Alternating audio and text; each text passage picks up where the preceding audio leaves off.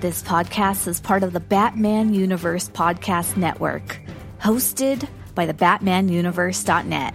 Check out everything related to Batman and the entire Bat family at the BatmanUniverse.net, including news and original content related to comics, movies, television, merchandise, video games, and more.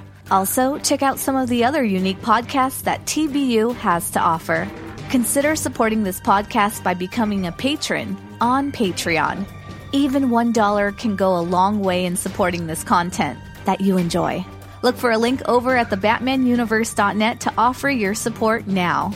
And now, on with the show.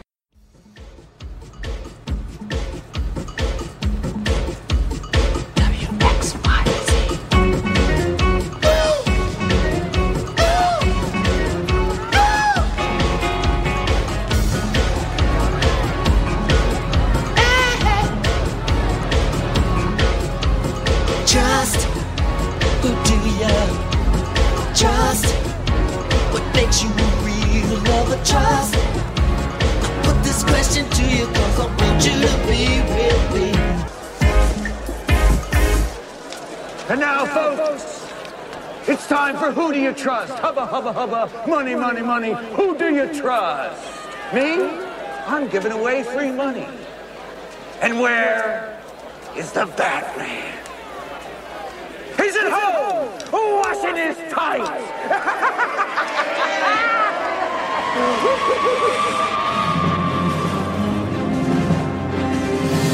Winged battle flies through the night and finds me ready, Bob Mask. Mask, put him on now, hey! And now comes the part where I relieve you, the little people, of the burden of your failed and useless lives. But as my plastic surgeon always said, if you gotta go with a smile.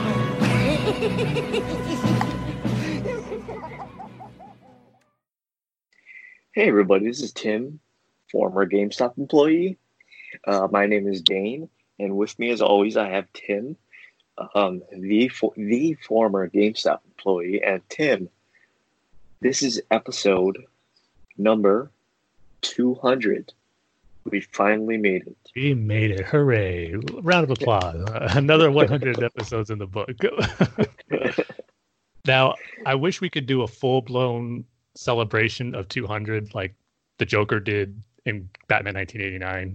We were recording this episode on a float, throwing bags of money to all our listeners. But unfortunately, we're not that big. Don't have that big flow of cash to celebrate 200. But yeah. Not like that's Gotham City did, where they celebrated their 200th anniversary. Yeah, because, we were talking about bills before we started recording, right, Tim? Yeah. And let's just say I pay more than Tim pays. Or people in general, I guess you could say. Other people in America, I guess that you could say. So yeah, it's a bit of a downer, Tim, but I'm trying to look at the positive. Would you have been one of those citizens of Gotham running to Joker's float, try to grab all that cash? Yeah, I would. I would. It doesn't matter what happens after. I mean, I guess it does, but yeah. I mean, I'm willing to. Are you willing to take the chance? To take that risk. I'm willing to take that risk, Tim. I think it's worth it. We don't really get a good look as far as how big those bills were. Were they $100 bills they were throwing out there? Were they just singles or fives that the citizens of Gotham were running to and then eventually dying for? Or was it something that was actually would be worth it, or it was a couple $100, maybe even $1,000? So you would probably have to bring a bag, like a plastic bag, with you if it was singles, because I don't think you can stuff that much. I don't know, maybe you're stuffing it into your pants or whatever. You'd really just walk away with like $10 or $15. Yeah, just singles. We don't know if the Joker was cheap. Maybe it was special Joker money. That's like, even worse. Like 25 cents, but it's a bill. Like everyone's rushing to get that money, and then they look at it, and there's no presidents on there. It's just the Joker's face. They find out they were screwed. Dang it. Well, I guess I'm dead now. Sorry, Dane. Well, I guess we can guarantee our listeners that at the end of this podcast, we won't be poison gas won't be spraying out of your earphones, your earbuds, your speakers, or your car, or yes. your speaker. I don't know. Yeah, you should be safe. You know what? Let's just get to our Dark Knight Rises minute by minute commentary. This is our 146th minute, Tim. Dang, you're selling us short. No. Sorry. I'm going off of old show notes. Hold on 1 second. This is our 148th minute. There you go. We're going from minute 148, or the 2 hour and 28 minute mark, to the 2 hour and 29 minute mark. And as always, grab your VHS tape, grab your DVHS tape. Can't forget that one now. Yeah. My new favorite. And your custom VHS, your custom DVHS player. Don't forget that. You can't run it on a regular VHS player. Grab your Laserdisc, grab your beta tape, grab your HD DVD, grab your Blockbuster membership card, grab your Netflix physical subscription card. I can't remember if they gave out cards. Did you get a card? I don't think they did. I guess your physical media Netflix physical media envelope that all the discs came in. Yeah, because they used to send those resendable envelopes. Yeah, those big bright red ones. And grab our favorite, Tim. The way that The Dark Knight Rises, Avengers Endgame, all of these movies. It's the way the filmmakers wanted you to see this movie. Grab Their your vision realized. Yeah, their vision realized. Grab your VHS to DVD converted digitally copy, and just cue it to the 2 hour and 28 minute mark. Can you imagine for the 2 hour and 48 minute mark? Oh, It's like a 3 hour movie. Well, that's only for the Lord of the Rings. Yeah. So yeah, just grab any of those copies that you have and just set it to the 2 hour and 28 minute mark, and I'm going to give the countdown. So Tim, are you ready? I am ready. All right. 3, 2, 1, play. Yep, we're going to find out if Lucius Fox is going to survive. That was a big cliffhanger on our last episode. I mean, all he has to do is climb up. But will the water rise and beat him? Is that the real meaning behind The Dark Knight Rises title? The water rising up in that sequence? Because we do know that the fire indeed rises. Yes. And so does the Dark Knight. So the fire rises represents Bane. The water rising has to represent Batman putting out the fire. Hence The Dark Knight Rises. Oh. What a metaphor. Yeah. It's all making sense now. See, this is the only insight we can get by doing this commentary for 148 minutes. And we just missed it, but Miranda Tate / Talia al Ghul just had an awkward death scene. Yeah, not the brightest acting moment in the Dark Knight trilogy, I will say. Just suddenly that shake and just nothing. She just stops. Kind of a weird thing. Yeah. Or if that was if Nolan had any different takes for that, and that was the reason, that was the one he decided to go with. I don't know. But not the greatest moment. Or what if that was the most what if that was the best one, Tim? Then I'd be real curious to see what all the other takes were like. That was the best. So yeah, that's it for our Dark Knight Rises minute by minute commentary. We're slowly getting to this finale, Tim. I wonder know. what's going to happen. Is I mean- Bruce Wayne gonna survive? I mean, he's in the bat with the bomb. There's not too much after that. Yeah, I can't imagine what happens, Tim. Oh, we got a few more episodes / minutes to find out and wait. Yeah. Why don't you tell everybody about our featured topic for this episode, Tim? Yeah, so 200 episodes, thinking of ways to celebrate. But you know what? We really didn't have to do any of that work because Warner Brothers decided to give us a present for our 200th episode. I mean, who would have thought, Dan, they'd be that nice to give us this news and discussion to talk about for our 200th episode? That, of course, is the announcement of the Snyder Cut of Justice League being official. All these, I mean, I was going to say all these years, but it's really only been 2, or we're going on 3. But it's felt like a lot longer than that. Wouldn't you agree? Yeah, so people, you can stop trying to call AT&T customer service to request the Snyder Cut because they don't know anything about that. They're trying to help you with your cell phone plan, your data plan, or your text messages, or your new iPhone. But yeah, I guess for people that were looking for it, I guess you're finally getting what you wanted. Yep. I mean, I got a lot of thoughts to say about this, but Dane, Sure. I know, correct me if I'm wrong, but I'm kind of guessing you're kind of indifferent about it. So I'll let you go first. So how your reaction was to the news. Yeah, because my thoughts on it are pretty quick. The Justice League was a bad movie. It's just a bad movie. I know some people enjoy it, which is cool. I mean, Like me. like Tim, just not for me. It's not really a good movie.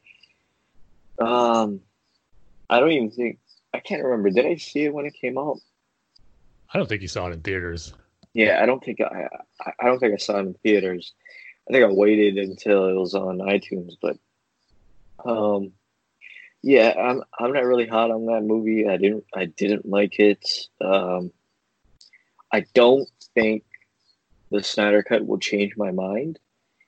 I know a lot of people have been asking for this and that it would be a better movie with the Snyder Cut, but it kind of goes against what I think your problem is with it, Tim.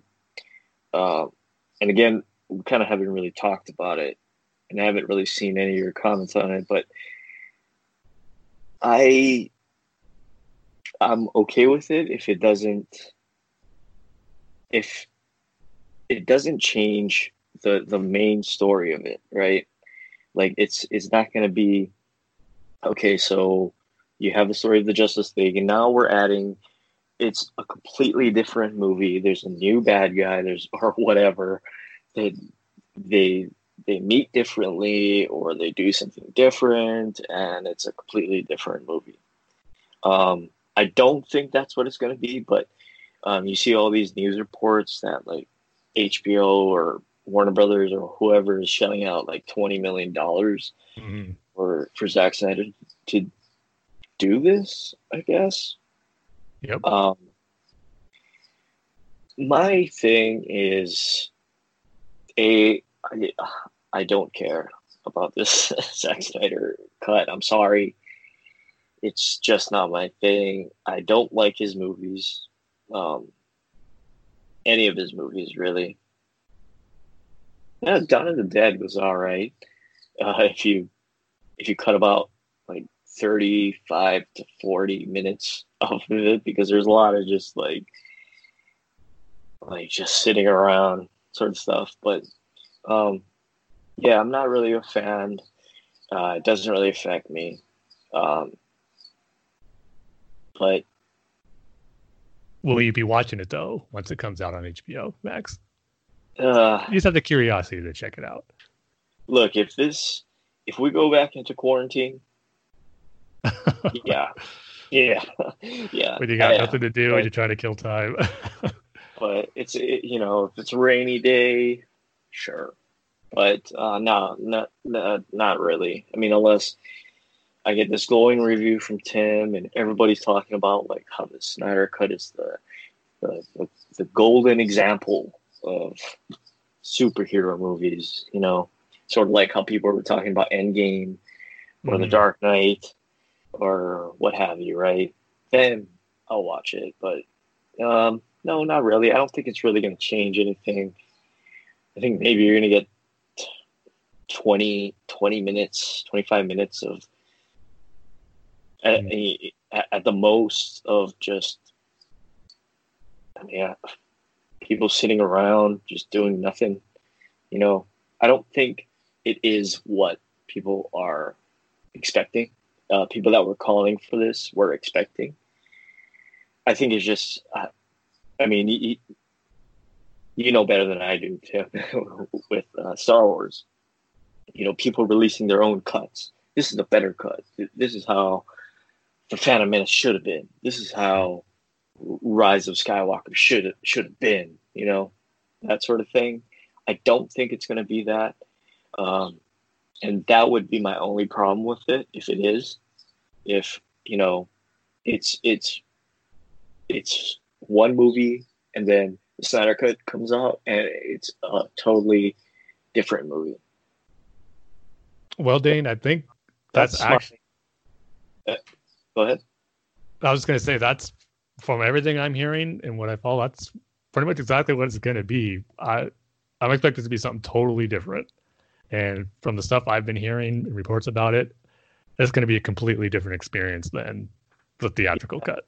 I mean, what are we talking about? Because that movie has been filmed already. I mean, it's done. But they had all those reshoots out when Josh Whedon came on board. And okay, yeah, sure. From what I'm hearing, and again, who knows what's actually accurate, but I believe Zack Snyder said from what was actually in the theatrical cut, it was about like 1/4 of what he actually shot. And he has hours of footage that wasn't used in there. Oh, no. So it is going to be one of those completely different things. And I think that's actually for the better. I mean, why go through all this trouble and length to get it out when it's going to be minor changes in just like a few extra minutes of stuff? To have this big movement, to have this big announcement, I think it should be something big and different to where it's going to warrant the outcry for it and the call for that fans wanted to have for this cut, to have it be something different. And it just remains to be seen, though, is how much better is it actually going to be. And I don't know. I'll let you finish your thoughts before I start going on. I don't want to necessarily rant, but just my thoughts and feelings on the whole thing. So I don't know if you have anything more you wanted to say about it, but I didn't want to cut you off and to start going into my whole thing about it. No, I guess my final thought is I hope this doesn't become the standard, where a movie comes out, it doesn't do what you think it's going to do, right? Mm-hmm. Rise of Skywalker is a perfect example of that. Mm-hmm. And I hate to, constantly bring that up, but just the last two Star Wars, Last Jedi and Rise of Skywalker, is the same thing. You just have different opposite sides wanting the different changes to it. Sure, but I guess I just hope it's not like Rise of Skywalker, where it comes out, becomes the standard, and then there's you see, I'm trying to collect my thoughts because fan outcry wanting things changed and wanting their version out there no matter what. I mean, you look at Sonic, right? Mm-hmm. There was a huge fan outcry, and they changed the whole design of Sonic. And I know that's just a minor thing. And it was for the better. It definitely was. And it was for the better, right? But it's just, I hope this doesn't become the standard where, superhero movie comes out or whatever movie comes out, and then there's a fan outcry, and it gets on conspiracy level, thinking. and then they have to put out this movie, right? Or they feel they have to put out this movie. And they have to spend $20 million on it. And I just hope that this doesn't become the standard where it's like, no, the movie sucked. It was awful. It didn't make money. And then now, if there's this secret Snyder cut, or if Zack Snyder, could have edited the film or whatever, the movie would have been better. It would have made him, $100 million more or whatever. And I hope this thinking doesn't become the standard, because that's A, it's stupid, and B, it's kind of scary, because you think about it, it's just a really, really bad idea. And I don't know. I don't want to get too into it, but just suffice it to say, I just hope this doesn't become the standard, and we're getting re-released cuts of movies, and okay, so this is the real one. The original Justice League is the original one. Okay, so which one is the original one? And it's going to create this conflict, and on and on and on, right? So that's just my main thoughts on it. Not really excited, don't really care. And again, unless you or somebody else on Twitter or whoever says this is the shining example of superhero movie making, then probably not going to watch it. And, I totally agree with what you're saying about hopefully this doesn't become the norm for movies that people don't like, or they just don't like a story aspect of it. And I mean, again, bring it up, a sequel trilogy for Star Wars. I'll petition to remake The Last Jedi and The Rise of the Sky, all that stuff. That stuff is like, you don't want to see that as far as those type of calls and outcries being acknowledged. But I honestly think this was a special case to where this one, it could work by doing for Justice League, the Snyder Cut, to be done and to be finished, because what came out in the theater wasn't really his movie. And it's that fact that the studio meddled with it, and there's reports, obviously he had a tragedy with the loss of his daughter, and that was what they said was the reason for him stepping down and Joss Whedon came in. But then the reports came out saying that he was actually fired before that, and that was just kind of the PR statement to announce that he's no longer working on the project. But again, who knows what exactly is accurate, but I think I'm leaning towards believing that they wanted to fire him before this movie was finished production and principal photography. And but you see that's a whole different problem. That's Warner Brothers' problem, really. That's the thing. They should have, if they weren't happy with Zack Snyder's vision and where he was taking the DC universe, they shouldn't have given him all the reins in the first place. They should have known by what they saw with Man of Steel and Batman versus Superman before even. Again, it's the whole thing with Warner Brothers is moving too fast with this universe and wanted to catch up with Marvel, and they just gave Zack Snyder the keys and let him run with it before knowing if they were going to be happy with it or not. And that's on them. Yeah. And to be honest, they did that, and they gave him the keys to the DC kingdom. They should have let him finish and do the vision that he wanted to. They let him do it. They agreed to it. So that's why I think this is a special case where I'm for it, to where he's going to be able to finish the version of the movie that he wanted to do, because the one that came out was not pretty much his movie, as all reports are indicating that there was barely anything of what was in what he shot. And because I'm hearing it could be. Yeah, but what I'm saying is that's like a whole different kind of thing. That's not about editing a movie or Zack Snyder himself doing the edit on the movie. That's a company problem. That's a systemic problem. Mm-hmm. That's why you really can't compare it. Totally separate. That's why right? you really can't compare it to the Yeah. like fan outcry to Last Jedi or Rise of Skywalker wanting a re-edit or a remake, because the directors weren't fired off those projects. They got to do what they wanted to do. So that's what you got to live with. Technically, yes, but the director was fired of Episode 9. Well, that was before. No, I'm just. As far as the movie I'm being in just giving production you a and all hard time. that, it wasn't like JJ took over and did his script. JJ Yeah. went in and did his script and made the movie he wanted to make. So that's the thing. With Zack Snyder, Well, he didn't I get to mean- make the movie he wanted to make. Yeah, I guess the sort of conspiracy level thought about Rise of Skywalker is, the director, right? When Abrams took over, and then B, you have him and the writer Chris Terrio talking about the ending and stuff, and like, oh no, but Palpatine is this, or Rey was supposed to do this, and on and on and on, and with Ben and everything.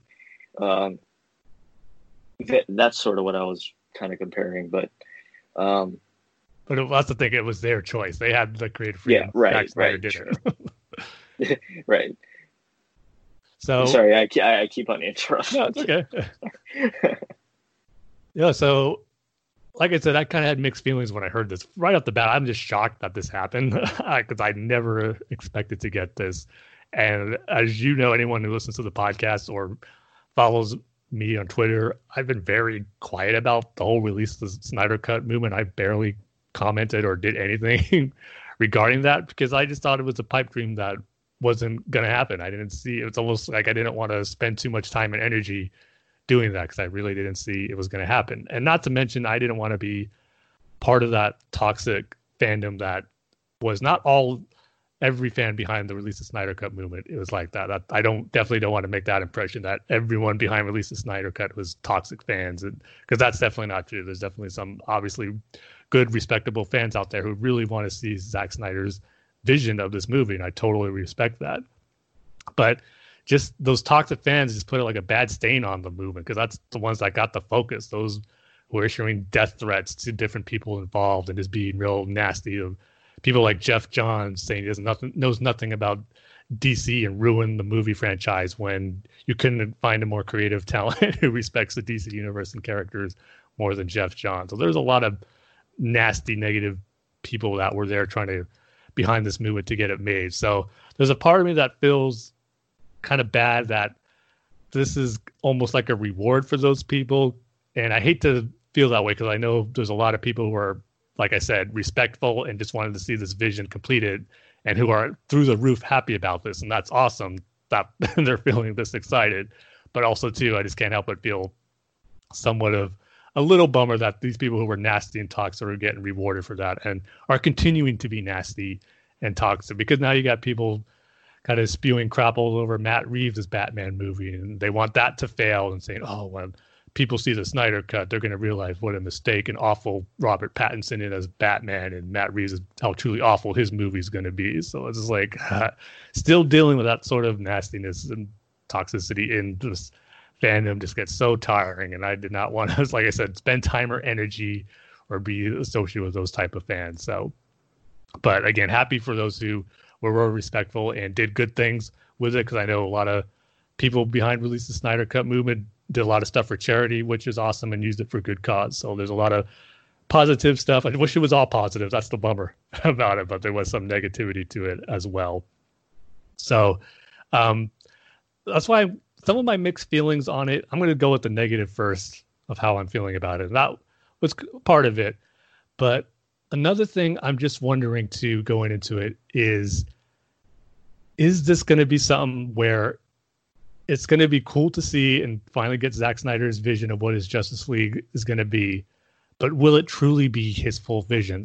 Part of me thinks this is going to be a half-finished story of the story he wanted to tell with these DC characters, because who knows how long this is going to be. I'm here on the Hollywood Reporter, they had a breakdown of how all this went down regarding the time frame as far as when Warner Brothers contacted Zack Snyder. This all pretty much started on the second anniversary of the movie's release back in November, where the Warner Brothers chairman, I believe his name was Toby Emmerich, contacted Zack and his wife Debbie Snyder about if they're going to be interested in finishing this, because he realized the fan base wants this, and they wanted to see if they'd be willing to do it. And that's how the ball got rolling. And even before the announcement got made, we heard rumblings from insiders and like Hollywood trade reporters kind of laying down like the teases that something's going to happen. You see some vague comments from people saying, "Oh, I was wrong. This is happening. Get ready for an announcement." And sure enough, a few days later, that's when it happened. So we kind of got a little inkling that something big was going to go down with the Snyder Cut, but it wasn't until earlier this past week, as we're recording this on May 23rd. You're probably listening to this pretty far in advance in the future, like probably 2 weeks from when we actually recorded this, but the news came down on May 20th when it was officially announced that the Zack Snyder Cut was happening. And then part of the details in that Hollywood Reporter article is that they don't know if this is going to be a long 4.5 hour movie, because that's the kind of reported time frame that his original cut was going to be, or it could possibly be broken up into a miniseries where I think Zack Snyder said during kind of like a preview of his cut that he showed to executives of how there could be cliffhanger moments to end an episode on and continue that. So it might be a miniseries, which would be interesting if it goes that way. So the point is what I'm trying to get to as far as one of my negatives is that we first heard that Justice League was supposed to be a 2-part story. And to get Snyder's complete vision on screen and finished, is he going to do something to cut out whatever was planned for that 2-part story and do it all in this one extended cut of the first Justice League movie? Like if this cut is originally 4.5 hours, that's pretty much 2 movies, but is that going to encompass what he had planned for the second movie? And I don't think it is. And the part that makes me feel a little mixed on it is this going to be an unfulfilled movie where what if it ends on a cliffhanger like it was originally intended and we don't get to finish that story? We're not going to get Justice League Part 2 because I don't think they're going to move on and do anything beyond just finishing what was filmed for this first Justice League movie. So is it going to be a half story that gets finished? I mean, we don't know. He could do something differently where he wraps it up in the Snyder Cut. But did they film stuff to actually have a finish? That's my thing. Did they actually film scenes with these characters that would give it a satisfying conclusion to a story? That's what I'm not sure on. And if it's not, and it kind of ends on a cliffhanger or a tease, and we're left thinking, oh, this is awesome, but we're not going to see the end of that, that's going to be a bit of a bummer, even though it would be great to see his original intention for this first Justice League movie. If it ends with a tease of setting up Darkseid and Darkseid's arrival, and we're never going to see the fulfillment of that, that's going to be a bummer. And we're still going to be kind of in the same place, or maybe the next hashtag would be release the Snyder Cut of Justice League 2, or make Justice League 2. It almost seems like this isn't going to be it with the Zack Snyder's Justice League. And I think it is time to kind of move on with us now officially getting his cut of Justice League. I'm hoping that this would be for us as fans to move on from this whole debate about the Snyder Cut and the theatrical cut of Justice League, just to get that finished version out there. But will it be finished? That's my big question and what I'm wondering about. And to be honest, one other thing I'm thinking about too is some of the reports and leaks that potentially could be involved in his cut of the Justice League, I'm not necessarily sure I'll be a fan of. I mean, again, I got to wait to see the finished movie, and who knows if these reports were fully accurate. But some of the stuff I've heard got me excited, and some of the stuff didn't. For instance, I've heard that Superman is pretty much not going to be back to, when he comes back to life, he's going to be evil in this first part of the Justice League movie. And that goes to my point of it ending on a cliffhanger, where are we going to see Superman be resurrected and become the hero that we expect him to be by the end of the story? Or will it end with him being still a bad guy? Because I believe the reports were that he gets resurrected by Darkseid, and Darkseid kind of uses him for his bidding and fights the Justice League. And is that where the movie's going to end on? Because like I said, it would be a bummer even if it's awesome. It's a really cool battle. It's a cool story playing out with Superman working for Darkseid, because we've got seen that be worked as a good story before in the Superman the Animated Series finale, Legacy. That was awesome. And if we could get something like that on screen, that would be great. But will it be finished? Well, because that would be such a disappointment if it won't be. So that's kind of where my mixed feelings more on the negative side are coming into this. Just what exactly are we going to get as far as getting a finished version of Zack Snyder's DC story? And will it be something that I'll be happy with? Because like I said, I've heard mixed things on the reports of what his Snyder Cut could entail. Some cool stuff, like more Green Lantern teases and setup. But again, that might be more towards the disappointment where they tease and set up Green Lantern, but we don't get the fulfillment of that with Justice League Part 2. And getting Darkseid more involved with that, it's going to be great. But at the same time, there's some other stuff what I'm not sure that's I'm looking forward to seeing in this Justice League movie. So again, it's all unknowns. We got to see how long this cut's going to be and just what exactly is his plan to finish up the story. So, but that's kind of where I'm have mixed feelings on as far as stuff I'm not sure about. It might be kind of leaning towards on the negative side of things, but on the positive side of things of how I'm feeling about this, I mean, I'm just really glad he's going to be able to finish the movie to the extent that he wanted to, because it really, I think it was a crime what was done to him as far as the movie getting taken away from him and just being recut and re-edited into something that totally wasn't his vision and something that he can't even watch, he says. And again, this is coming from someone who actually really enjoyed the theatrical cut of Justice League. I've been on record of saying that in our review for it since it came out, and I still stand by that. I still enjoy watching it, even though I know it's not the Justice League movie that us as diehard DC fans probably deserved. And maybe Zack Snyder's cut will be that. We don't know, but I'm just glad he's given the opportunity now to do and kind of, because I think what was done to him was kind of like an injustice was done to him as far as him not being able to finish the vision that he started off all those years ago when, like I said earlier, Warner Brothers gave him the keys to the DC kingdom, and they should have just let him seen it through, besides try to scramble and save in their mind, save what they could with it, and end up backfiring on them big time. So might as well just let him finish with his vision and try to tell the story he wanted to tell. So I'm glad that he's going to be able to do that. And I'm just looking forward to seeing these characters again, because I thought, obviously, Ben Affleck wasn't coming back to be Batman again. Henry Cavill wasn't as definite that he wasn't coming back, but it wasn't looking good.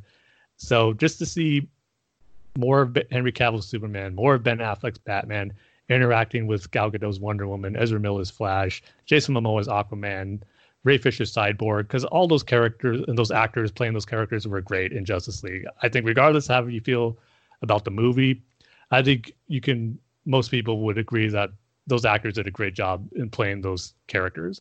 And I'm excited just to see them in those roles again. To get, if the rumors or reports are true, a 4.5, or see the cut is 4.5 hours, we'd get 2 more additional hours of seeing these characters that I love so much again, played by actors who did a great job in those roles. So I'm really excited about that. And then plus two, some of the story aspects that I am hopefully excited to see in this is more of Darkseid and the Apocalypse connection, because that was something that was barely hinted at in the theatrical cut. And I know Zack Snyder did some stuff with Darkseid. He had an actor cast, and that actor just kind of just sent a tweet out a couple of days ago saying, "Oh, I guess it's out now. I can say I am Darkseid." Just a matter of how much we'll see of Darkseid. But if we get a little bit of live action Darkseid, I think that's going to be awesome to see, and just get more of that Apocalypse and New Gods lore in there is going to be really, really cool.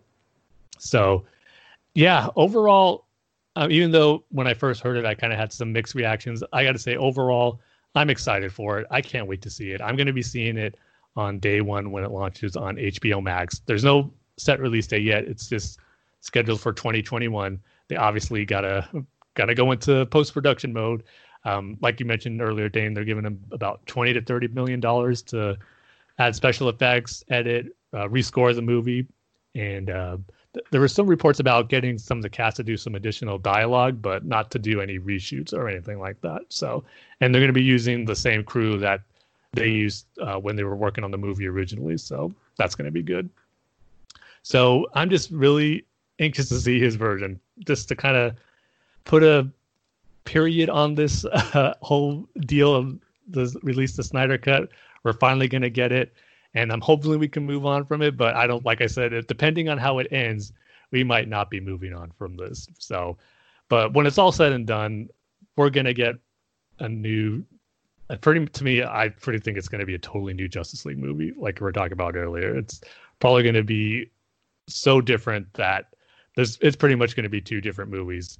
And to me, we got two different Justice League movies. Why not? I love these characters so much. I'm looking forward to seeing more of them. And even if the two stories are vastly different, it would just be like, a different Elseworlds comic story that you have two copies of. So I'm just viewing it as that way. It's just a win-win for fans, I think. Why not? It's to have these two stories. It's not like, sad to say, this movie universe isn't going to be moving forward with all these characters. Obviously, it will with Wonder Woman and Aquaman, but with Batman and Superman, and who knows if Flash ever gets off the ground, and Cyborg, this is probably going to be it for them. So I don't think it's going to be getting the DCEU back, where we're going to be getting more stories in this continuity and crossovers and stuff like that. I'm not expecting that.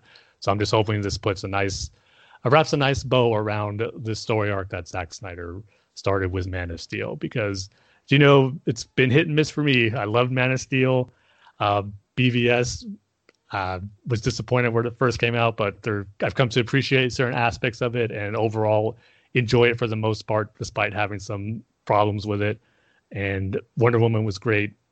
Aquaman I really enjoyed, and Justice League, like I said, I enjoyed too, but even though I know it could have been better. So the DCEU has been hit and miss, and it's not like that's going to continue regardless of, I mean, I guess I can't say that definitively because I never thought the Zack Snyder Cut would be released. So let's say it's just such a big hit.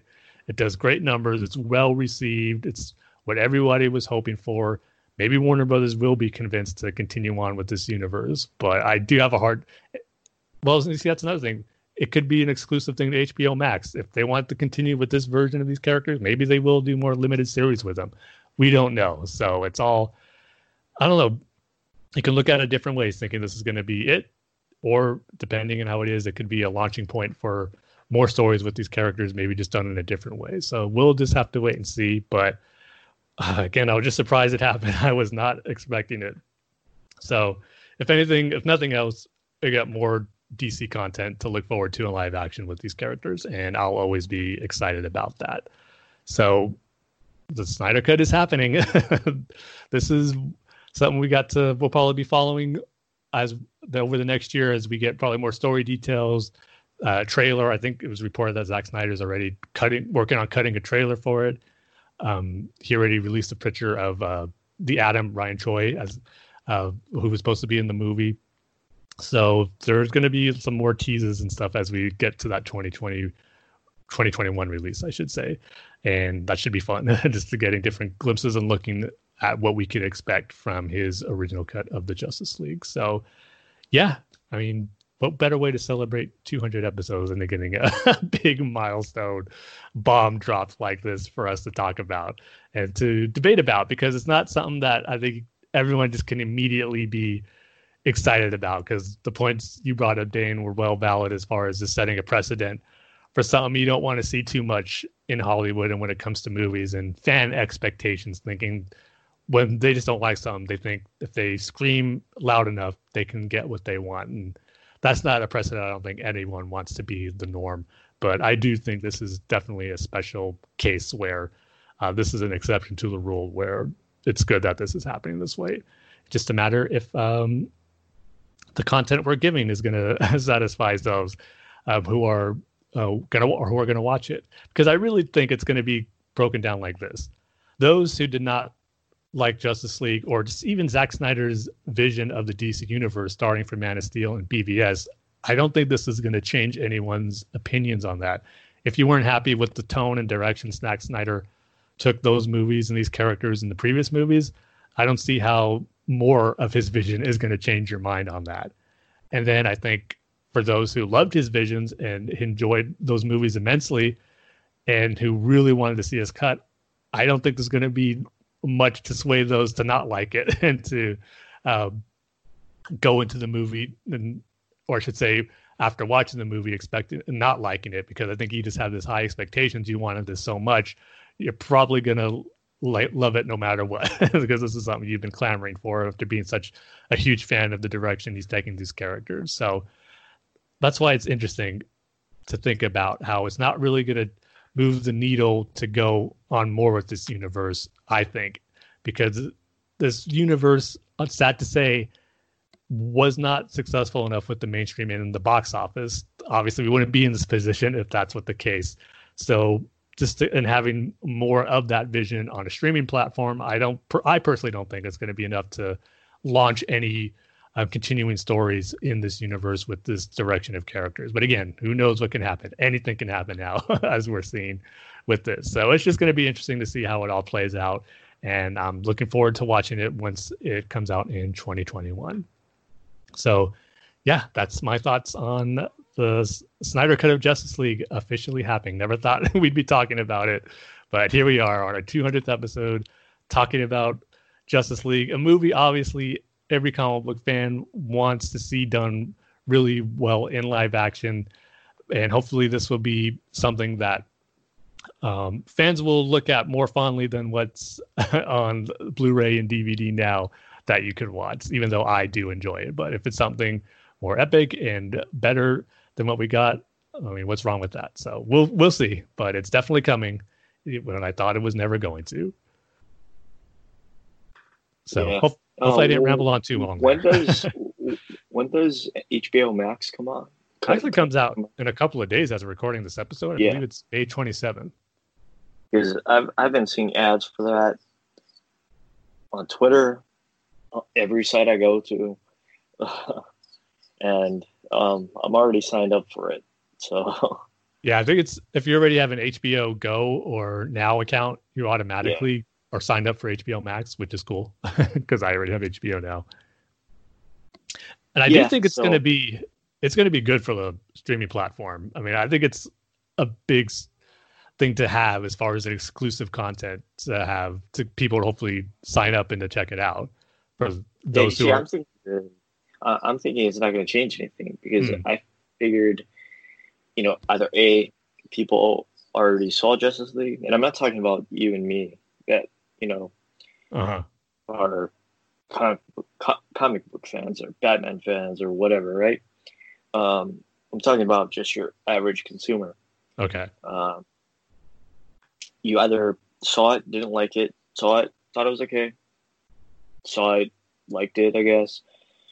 But if you saw it and you didn't care for it, or you saw it and it's like whatever, then I don't think this is a big selling point. And I think that was the sort of main thought behind.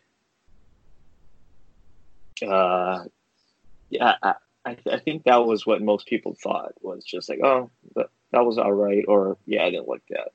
And I don't think it's gonna make people sign up for HBO Max any faster than they already are. But I don't know. That's just me.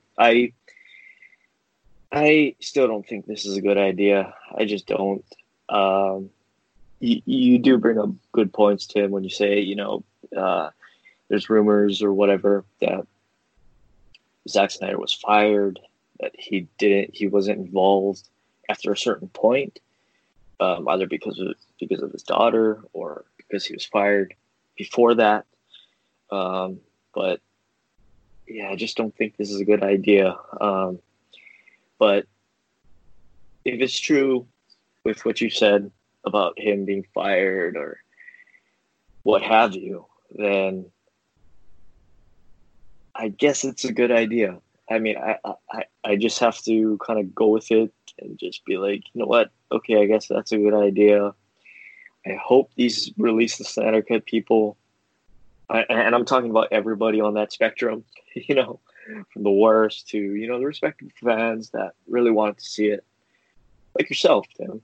I'd count you in that. Well, I wasn't someone who was very vocal about it. I was kind of like a take it or leave it person. Sure. I wouldn't say I was clamoring for it at all. Yeah, but still, you were curious, right? Yeah, definitely. If it came out, I was definitely going to watch it. Yeah, so I'd count you with that. Okay. But I do hope you guys get what you want, and I hope that it is what you want, you know? Yeah. Because can you imagine if it comes out and it's not what people wanted? It's not what people were expecting. It's not better. It's just the same. And um, people start saying, like you said, Tim, release the Snyder Cut or re-release. I don't know how the hashtag would work for that. They'll think of something, trust me. um, yeah, I just hope it's what you want and this doesn't turn into a big thing. I think this is a bad decision, especially where we're at now with everything going on in this fandom. I just don't think it's a good idea. But Well, speaking from a production standpoint, it kind of makes sense that they would want to do this because, as we know, a lot of production has stopped on films due to COVID. And if they want something big for their streaming service, they could obviously have something that's finished filming already. They just kind of do post-production work, and it would be something that people would be buzzing about. Obviously, it already is. So they have something that's already filmed. They just got to finish the special effects, editing, and all that stuff. And you've got something big to promote on your streaming platform when maybe you wouldn't have because you weren't able to film certain things and start production on other stuff you had planned for it. So it kind of works in Warner Brothers or HBO Max's favor to have a big content on there that maybe they couldn't have because of COVID preventing production on certain things. And that's why I think it could be good for the service where, let's say they go the route where it wants to be kind of like a mini series. They could break it up into several parts, have people subscribe to the service for a couple of months instead of those who would be signing up just to see the movie and then unsubscribe. So if you really want to have those people who are clamoring for the Zack Snyder cut, you'd have them subscribe for a couple of months at least if you break it down to some parts. So they could do it that way too to have it be more viable and to be more successful on that front. Because that's the thing I'm not sure about, where if you had this is the small minority when you're comparing to the general audience who's going to be subscribing to HBO Max. But I wonder if the people who were really clamoring for the Snyder Cut weren't going to sign up for HBO Max anyway, just as a kind of protest to Warner Brothers or what have you. Because, every time Warner Brothers or HBO would announce something, people in comments on Twitter, Facebook would all be about the Snyder Cut. So if you're getting those people to subscribe who wouldn't originally, but now that it's going to be on there, they will, and you can get them for a few months if they break it into several parts, then you'll be getting more money that way. So that's where I think it could be a success. And you got that tentpole genre style show, movie, however you want to describe it, on your streaming service now, like Disney Plus can say with The Mandalorian. Warner Brothers, obviously big genre property is the DC characters, and now they got something with that they could promote and use as a selling point for their service next year. So that's where I think it could be a win for them as far as hopefully getting more people for the streaming service for HBO Max. But again, we'll have to wait and see what the numbers actually are. I'm just real curious to see how it's going to be broken up or released. Even though I know you're indifferent on it now, Dane, you don't really care to see it unless you say it's good. But if it was something you're really excited for, how would you want it to be shown and released? Would you want to see like a 4.5 hour movie, or would you like it to see it broken up into several parts as a miniseries? That was my original idea for the last season of Game of Thrones, where it was, they should have done it because it was so few episodes. They should have done it quarterly, not release the whole movie. I mean, the whole season week to week to week to week, right? Uh-huh. And I kind of have the same idea with this movie. Maybe release, I don't know, an hour or something. Make it episodic and release it not every week, week after week after week, but spread it out a little bit. I think that would be A, more interesting, and B, I think that would be the better idea, rather than just having one set 4-hour movie. I mean, because you think about it, who's really going to sit there besides diehard fans that want this cut Yeah. and watch a 4-hour movie? I mean, Lord of the Rings isn't even that long. Right.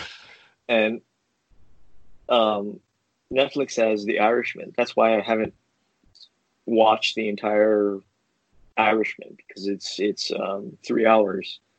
And I just can't do it. I just can't sit there for 3 hours. Isn't it like 3.5 hours or so? 3 hours and 40 minutes, something like that. Yeah, it's really long, and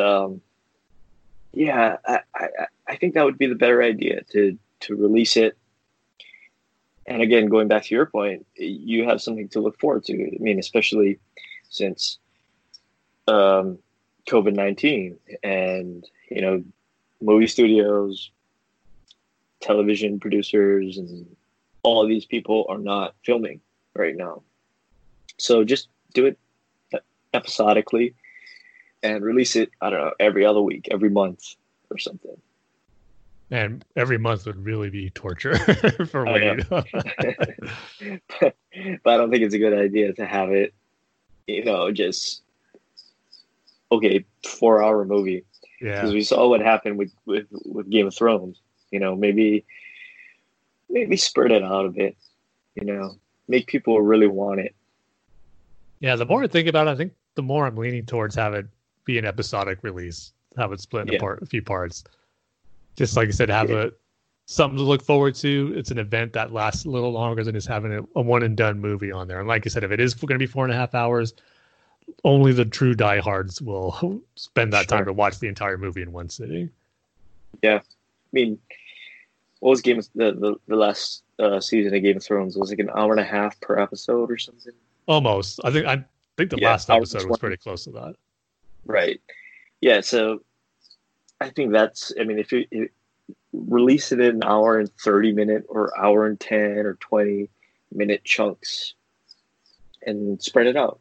Yeah. I mean, that way, if they really wanted to milk it and kind of release as many as they can, it can only be like a half hour to 40-minute per episode, so to speak, and you can get more mileage out of that way and have it be on there a few more months. And then when it's all out, then you can release like the ultimate 4.5 hour cut for the diehard fans. Yeah. So they have options. I'm just looking at HBO Max's launch, or what they're launching with. If nothing too much on original content for me that gets me really excited at launch, but their collection of back catalog of movies should be really good, and even some of the TV shows. Yeah, what is their movie? Oh, you're really excited for the Conjuring 2? See the Conjuring 2? I thought I read they're going to have some of the old classic Godzilla movies on there. That's going to be cool. Yeah, Wonder Woman. Oh, Tim, I'm sure you're excited for The Matrix. Because I don't own those already, right? Oh, you, Tim. I got you pinned, Tim. You're excited for Crazy Rich Asians, aren't you? That's why I got my subscription. That's why I subscribed to HBO Now ahead of time. Even though that movie's already on HBO Now that I could watch at any time. So I don't really have to wait for HBO Max. I'm just looking through their originals. I think as far as right off the bat, the only original that I'm going to check out is the new Looney Tunes. I love the Looney Tunes cartoons. Yeah, Looney Tunes. But then they're kind of taking stuff from the DC Universe app and making that like their originals. Like they're going to get Doom Patrol Season 2 as kind of one of their big original shows, but yet it's on DC Universe too. So I'm wondering how long DC Universe is going to last. I'm not expecting it to last that much longer. As far as a video service, I'm hoping it definitely stays as a digital comic service and maybe just lower this monthly subscription down a bit for it's just comics, because it's worth it just for that. But I don't see the video streaming service lasting much longer when you got HBO Max and you can just put everything on there. So they're having, or they're just putting up entire runs of television shows. A good portion of them, yep. Fresh Prince. Yeah, that's going to be good to have And- streaming. I haven't seen that in a long time. Yeah, me either. Friends, Doctor Who, Pretty Little Liars, Rick and Morty. I mean, I guess. Yeah. But like you said, it doesn't really matter if you're ready to subscribe to HBO. Yeah. You're getting it anyway. I was about to say, it doesn't really matter for me because I'm already subscribed. Yes. Tim, this new season of Westworld has not gotten me interested at all. See, I'm always I always know tempted you to haven't start seen that series. I've heard Westworld. great things about the first few seasons, and Yeah, I always wanted to check it out. But I know you're not the first I've heard says that this third season's been a little bit of a disappointment. yeah, it's not very good, but the first two seasons are definitely worth watching. I'd say. Extremely complicated, but it's really a good show.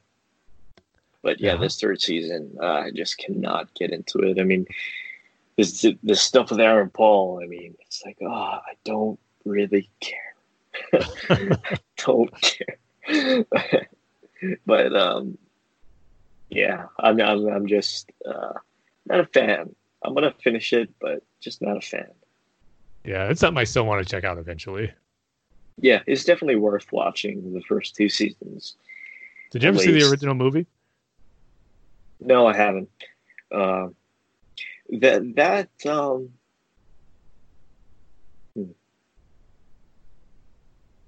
Yeah, I'm just I saw it, but I just can't get into it. I mean, especially with this new series, and like you see, that has the same problem where it's like you have this old movie that some people like, might even call it a cult classic or whatever, but then you have this high-tech new show that looks really good, and it's like, okay, so I'm just gonna go to the high-tech new show that looks really good. You know what I mean? Yeah. So That's what I'm curious on, because I haven't followed this TV show too much, and I saw the movie like a long time ago, so I don't remember it too much. I just know the basic plot. So I'm not sure, like when Westworld was first announced, the TV show, is it going to be like a total reboot of the story, or is it continuing the story of the movie? But it's pretty much a reboot, right? yeah, it's a reboot. Yeah, Okay. and Anthony Hopkins is in it, so Yeah. it's pretty cool. I have, even though I haven't seen it, I have a suspicion that he dies in the first or second season, because I haven't seen any promotional stuff for the third season with him. So if I end up watching it, I'm probably not going to expect him to survive throughout the first three seasons. Tim, does he die? Pretty sure. I guess I'll have to watch to find out. You'll have to watch it, Tim. Yeah, I'm already subscribed, so Same. So yeah, it's just great to have, at least for me, and I know a lot of other fans, it's something really exciting to look forward to once the Snyder Cut comes out in 2021. And I suspect it's going to be like a fall holiday release. They probably want as much time as possible to get everything finished and completed, and kind of have that big tentpole holiday or fall TV show / movie release like most of this stuff is getting. That'd be something, competing with the Mandalorian or whatever Marvel show is getting its second season or first season in 2021. Yeah. I'm sure they're going to have that plus, little dude, like competition. I'm wondering how, when movie theater, I'm not sure about California, but when movie theaters start opening up, I mean, how many people are really going to go there? I know. I don't think it's going to be. They're going to have to do the social distancing Exactly. thing, right? So And I've seen a lot of people I follow on Twitter kind of even being cautious as far as saying when movie theaters do open, they're still not going to go right away. And I'm sure that's going to be the case for a lot of people too. yeah, and what are they going to show? I mean, are they going to Yeah. show the old movies that were in theaters? I mean, the big question everyone's having right now is Christopher Nolan's new movie Tenet. Is that going to keep its July release date? And I know Christopher Nolan's really pushing for that. So that might be the first big movie to come out when theaters open. So maybe that will be the big first one that's going to be out there for people to go check out. And it looks really cool too. I'm definitely intrigued and want to see it whenever it does come out. But I think I've heard where if that comes out in July, then Wonder Woman 1984 should still be on track for August. But if Tenets get pushed back, then Wonder Woman might get pushed back to December of this year, which is going to be a major bummer because we'd really be only about 2 or 3 weeks away from seeing that movie right now, which I try not to think about too much. But so yeah, everything's still up in the air with these movies, but Tenet might be the first big one to come out in a couple of months, but I guess we'll see. But I definitely know for sure Chris Nolan ain't having that release on digital first. You can take that to the bank. But yeah, I'm just wondering what else are they going to show? You know, besides, like, let's say Tenet does get released in July. What else is going to be showing? Maybe you just have one or maybe you just have a couple of movies. I mean, to keep that social distancing up more, maybe you only show a couple of movies at a time, and that's how they'll do it. Yeah, that's true. It's definitely going to be different when movie theaters do open. It's not going to be like how it was before, that's for sure. Yeah.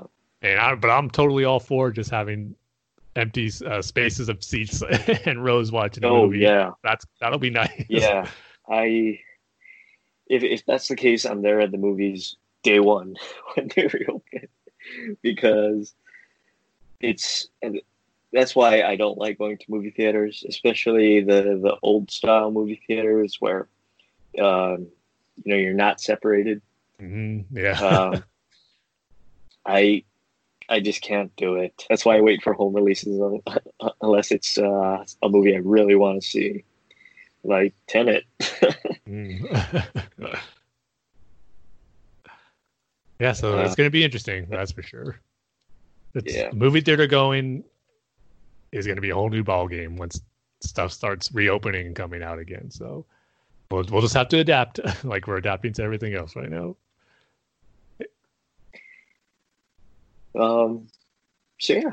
That's our feature topic for this episode. Kind of a long one. Controversial. Yeah. Yeah. There's a lot of stuff to dive into and dissect about it. Yeah. But now we can move on to our reviews for this episode because this is kind of a rushed thing and we don't really have anything else. So Tim wanted to review the new Justice League Dark movie, right? Yep. That just came out on Blu-ray this past week, so got it, saw it. Now I want to talk about it. And what should our rating scale for this episode be, Tim? Gee, what could it be in regards to the Snyder Cut? That would be fun. How about we're on 200 episodes? How about 200 different versions of the Snyder Cut that could potentially be released on HBO Max?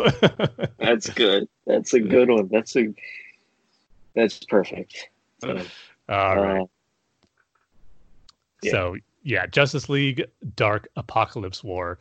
And this is kind of a big deal in the DC animated movies universe because this is wrapping up the quote-unquote New 52 continuity that these movies have been following since Justice League War came out in 2014. So they've been doing 6 years of movies in this continuity. We got some Justice League movies. We've got some Batman movies. We've got some Superman movies, some Wonder Woman movies. So I think it was a cool idea that they decided to have a continuity in these animated movies, and to have it last this long was pretty cool. And now we got an end to it. And overall, I think it was a very nice conclusion to this universe and this continuity that they established with Justice League War. And it was actually pretty different than what I was expecting because I didn't read too much on it. I saw the trailer. It looked cool, but I didn't know the exact details. Didn't want to know until I saw it. So, and also going into spoilers here. So if you haven't seen it yet, you might not want to hear everything I'm going to be talking about with this one because some big stuff happens. And I was surprised to see it. And I'm sure you'd want to be surprised as you're watching it too. So going into it, I was just expecting, obviously, this big battle between the Justice League against Darkseid on Apocalypse, hence the title Apocalypse War. So as the movie started, it pretty much starts right away where you see Superman, Batman, and Wonder Woman having a meeting with the Justice League, telling them about their plan of attack they're going to make on Darkseid and Apocalypse. And I'm thinking, oh man, they're really jumping into this and into this big battle right at the beginning. And so that's how the movie starts. They're planning their attack. they go make their way to Apokolips, and they get ambushed by not parademons, but paradooms. Parademons mixed with Doomsday DNA, and thus proving to be much stronger than parademons and a lot bigger threat than the Justice League. We're anticipating because it's revealed in the beginning, Darkseid was watching their whole plan of attack and knew their exact moves and when they were going to come. So that's where the movie starts. Before the credits and the title card happens, you see the Justice League get ambushed by those paradooms. And then the movie flash forwards, I believe it's 2 years into the future, and Earth is just devastated and is ruled by Darkseid. It's the Justice League failed. And I was thinking, oh man, so we're not even going to see that big battle, and we're doing a time jump here. I was not expecting this. So the movie actually focuses, obviously, Justice League Dark. It's going to focus not on the main Justice League, but those of the Dark Universe. So John Constantine plays a big role in this movie, as does Raven and Superman. They're probably the three main characters of this story. So we find Superman and Raven teaming up, looking for Constantine, who's just getting drunk in a bar, drinking away his sorrows, and just how Earth is just utterly a wasteland now almost, and there's just not much hope. But Superman and Raven, and especially Superman, he can't give up hope. They want to do what they can to save the Earth and take down Darkseid. So they need to find John Constantine to have him use a locator spell to find Damian Wayne.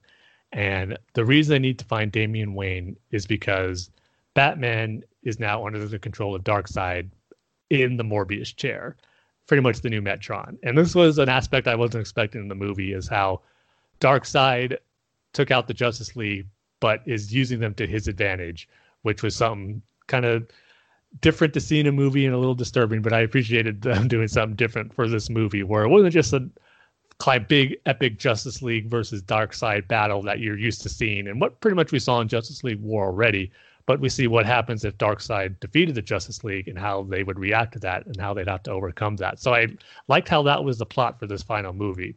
So seeing Batman in the Morbius chair, being kind of Darkseid's right-hand man here, it was pretty trippy to see, because we knew that happened to Batman in the Darkseid War comic.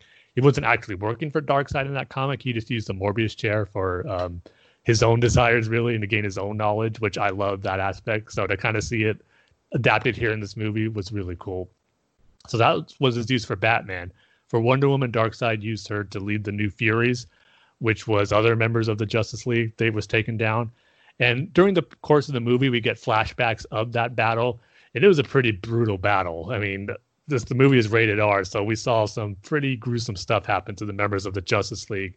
I mean, Wonder Woman loses her arm. Certain member, I forget who it was, it might have been Hawkman, but he got ripped in two. Hal Jordan gets mutilated. Mara gets her face crunched in. There's a lot of brutal stuff happening to them. And so Darkseid uses them and puts mechanical parts on the different Justice League members like Mara, Martian Manhunter, and a few others to become the New Furies led by Wonder Woman. And then Superman, he does pretty much has the ultimate defeat for him. He didn't just want to kill him.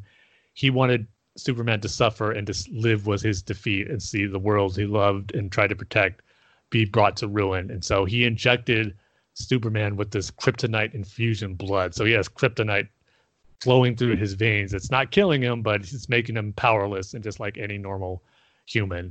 And then we have the Flash, he captured it, just running on a treadmill nonstop, pretty much being the generator for Apokolips, because Superman's plan is to get Damian Wayne to try to gain access to Apokolips and have Damian get through to Bruce to try to snap him out of Darkseid's control. And from there, they can take out the generator and destroy Apokolips. But with Flash being involved there, it kind of adds a wrinkle to that. So the course of the movie, you see Superman, Constantine, and Raven. They meet up with Damian. Damian's at odds with Superman because of his plan and just over anxiousness to defeat Darkseid, and it led to their ruin and allowed his father to be controlled by Darkseid. So Damian, there's no love lost between him and Superman.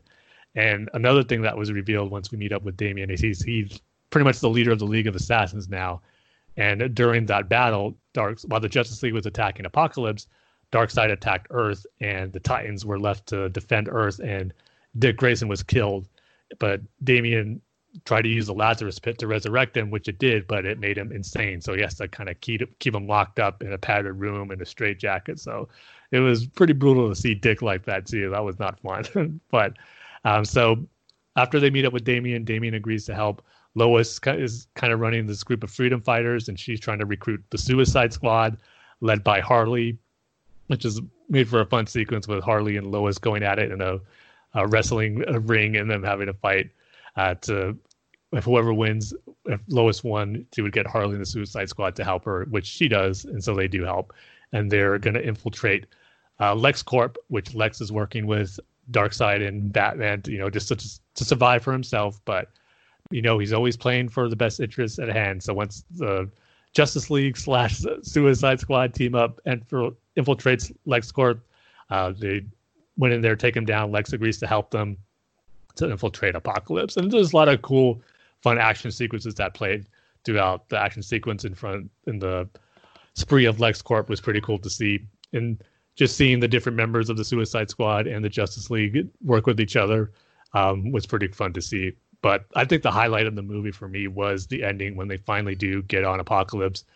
We get some great character moments here because they didn't skimp on some character deaths in this movie. Throughout the course, you see some pretty major characters be taken out, both on the Justice League and the Suicide Squad. And one of the big moments happens at the end where Lois, Harley, and Lex, they're trying to defend the Paradooms from infiltrating LexCorp and the portal of the Mother Box to transport them to Apocalypse. They're defending them while Superman and the rest are trying to reach Batman and stop Darkseid. And you get to see the final conversation that Superman has with Lois as Lois and everyone is overtaken by the Parademons and made for quite an emotional goodbye. Especially if you've seen the relationship over the course of this continuity of movies, it really hit home as far as the emotional toll it took on Superman once he lost Lois there. But the biggest one for me is when Damian tries to snap Batman out of his control for Darkseid. But Superman's plan really didn't work. Damian, just with words, couldn't reach Batman. And Batman says some pretty hurtful things to Damian, saying how he was an accident. Your mother drugged me to conceive you. She forced you to live with me. Like, you were nothing but a mistake. That whole type of thing. And him and Damian have a fight. And Batman takes him down. And he's going to kill him with Damian's sword. And this is my favorite moment of the movie. And just, again, what drives Batman and just what really makes him one of my favorite characters is this, his motivation and that promise that he made to his parents. And that night in the alleyway of his parents being murdered, how no matter what mind control, what spell, what brainwashing you might do to Batman, the essence of his character and what just the nature and what drives him of his parents' murder, nothing will overtake that. And anything that reminds him of that, that's what's going to snap him back. There was this great moment if he has a sword over Damian's face, Damian's on the floor, and he's going to stab him with it.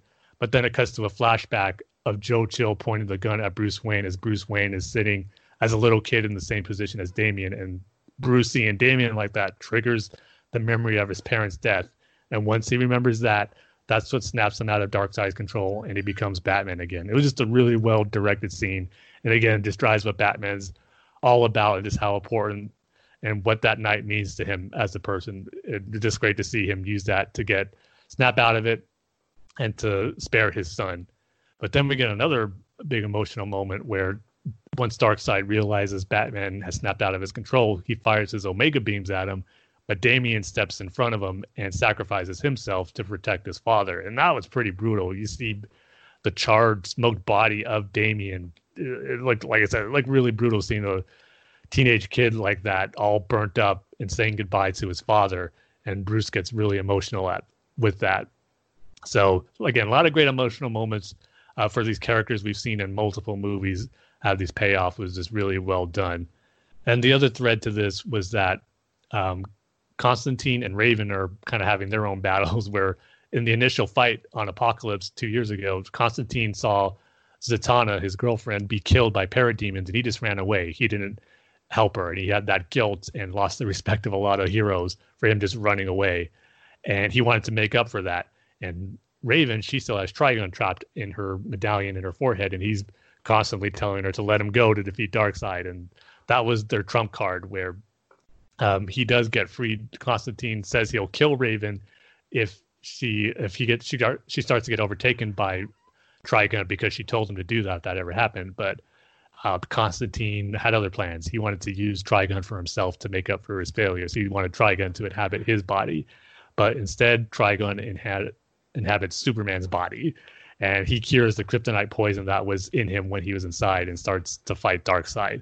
That was a cool fight, but what was even better is when a Trigun gets taken out of Superman, and Superman gets his powers back, he's back to normal, and he has his fight with Darkseid. Now that was an awesome fight. To see the final showdown between Superman and Darkseid was cool. But they still have to get out of there. Raven's able to restore and kind of resurrect Damian with her powers. And their plan was to pretty much trap Darkseid into this unknown. I forget exactly what the term was, but just into the abyss of like not Apocalypse, not on Earth, just in this unknown abyss to keep him tracked there. And so they need a distraction though, so they can escape. So they use Trigun to have his fight with Darkseid while they make their escape, and they trapped him into this abyss, and they're able to destroy Apocalypse and get out. And then the movie ends surprisingly where we knew this is the end of this continuity, but everything is ruined. Characters are dead. The Earth is a wasteland. You can't end on that sour note. So I kind of figured what was going to happen happened, where everything started. This all happened because of Flashpoint, starting with that amazing Flashpoint movie. And so Constantine kind of talks Barry into doing it one more time, saying, any outcome is better than this. So the last thing we see is Barry run off into the Speed Force, and we just see this big bright light encompass the surviving characters as they all get absorbed into this light. And that's where it ends. And I will say that was kind of an abrupt ending. I wish it would show what the new world that Barry created would be like. Would it be Rebirth? Would they show little nods to that? But it just ends. And if you weren't a comics fan, if you're just watching it as someone who's a casual fan who likes these movies, is not too familiar with whole universe resets and reboots, you'd probably be wondering what the heck's going on. Did all these characters die? Did Flash just wipe them all out of existence? Because that's what it looked like, where they just got all absorbed by this big bright light. But for any comic fan knows, they know that they're just resetting the universe. So it was kind of a sad goodbye to this continuity. It's no longer there. And we've seen that happen in comics a lot of times. So it's kind of interesting and fun to see it done in a movie that established its own continuity as well. I just wish we would have saw what this new continuity that Barry established would have been, whether it was just in the credits, as the credits were rolling, you get little scenes here and there showing the new versions of the characters, but we didn't get anything. It was just, this universe is over. So that was a little bit of a bummer. But overall, I really enjoyed it. My only other bummer is that Green Lantern really got, underserved in this movie. Hal Jordan didn't have any lines of dialogue. You just see him get taken out by the Paradooms. And then there was a moment where Darkseid attacks Oa. I thought, this could be a pretty cool battle, but he just dominated the Green Lanterns. They really didn't have much of a chance against him. And I just thought, even though Darkseid's one of the strongest beings of the universe, the Green Lanterns wield the strongest weapon in the universe, and several of them could have pinned up a fight against Darkseid. I don't know if they would have won, but not just be taken out so easily. That's what I was disappointed with. Everyone got taken out so easily, which I didn't like seeing as a Green Lantern fan. So that was a bummer. So other than that, though, again, a nice story. Well, not a nice story, given the circumstances, but a well told, and a well done story to wrap up this continuity of the DC animated universe. So, I really enjoyed, for the most part, these movies over the last 6 years. There's been some ones that I felt could have been better, like The Reign of the Superman, and there was another one I forgot. It was kind of one I was disappointed with, but maybe not too disappointed if I can't remember. But there were some that I really loved. Obviously, Justice League War was great. Batman versus Robin, which was a retelling of the Court of Owls, I thought was really, really well done. The first part of The Death of Superman, I really liked. That was good. So we had some really good movies in there, and it was just nice to see this movie universe established and grow over these past 6 years. And another good thing about this movie is that it referenced and kind of paid respects to a lot of the different aspects of this universe and the movies we've seen previously. Like I said, Suicide Squad got their moments to shine because they had a couple of movies. Suicide Squad Hell to Pay was really cool. The Titans had their moment too. That was the other one. Teen Titans, the Judas Contract. That was one I was disappointed in because I had really high hopes and expectations after it was the third movie announced for this DC animated movies universe back in 2006. And after all those years, what we got, I just felt could have been a little better. But Justice League versus Teen Titans was good. So this movie encompassed all what came before it and showed its respect to all those characters that were in those movies, which is really nice to see. So overall, I'm going to give this movie 4 out of 200 different versions of the Zack Snyder Justice League cut that could wind up being on HBO Max. That's still a lot of cuts. It is, yes. So yeah, now that you reviewed the Justice League Dark movie, now we can get onto what you really wanted to talk about. This is a review from you. I can't wait to tear. Yes. Yeah. So as you know, I have been ever since I saw one of the greatest pieces of, I don't know what you call it, film history, concert history, live show history. I saw this little thing. I don't know if you heard about it, Tim, but I saw this thing called Teenage Mutant Ninja Turtles Out of Their Shells, which is, I have to say, it is a tour de force of just starting with a really, really bad concept. And let's make this even worse. It is the greatest thing I've ever seen. I just love it. I wish I wish they would re-release it digitally because I don't have a VHS player. That it was on DVHS. I mean, imagine that. Yeah, DVHS. Yeah. So yeah, and this Out of Their Shells thing just completely launched my fandom of the Teenage Mutant Ninja Turtles. I've watched all 3 movies. They're all bad. Hey. You cannot say the first TMNT movie is bad. That is a classic. Yeah, sorry. That one is boring. It's kind of boring. Yeah, it's boring. I'm sorry. Oh, Dan, you're killing me here. I'm sorry. It's kind of boring, especially when they go to that farmhouse. Oh, that's one of the best parts. It's like, what are we doing here? Okay, here we go, Tim. The Jim Henson animatronic / puppetry is really good. That is just one of the amazing things about the movie. See, you need to go back and listen to, what was it, episode 197, where I celebrated 30 years of that movie and why it's so amazing. You're disappointing me here, Dane. Yeah, they're all bad. I especially, Tim, I especially love the second Teenage Mutant Ninja Turtles movie. It was totally rushed.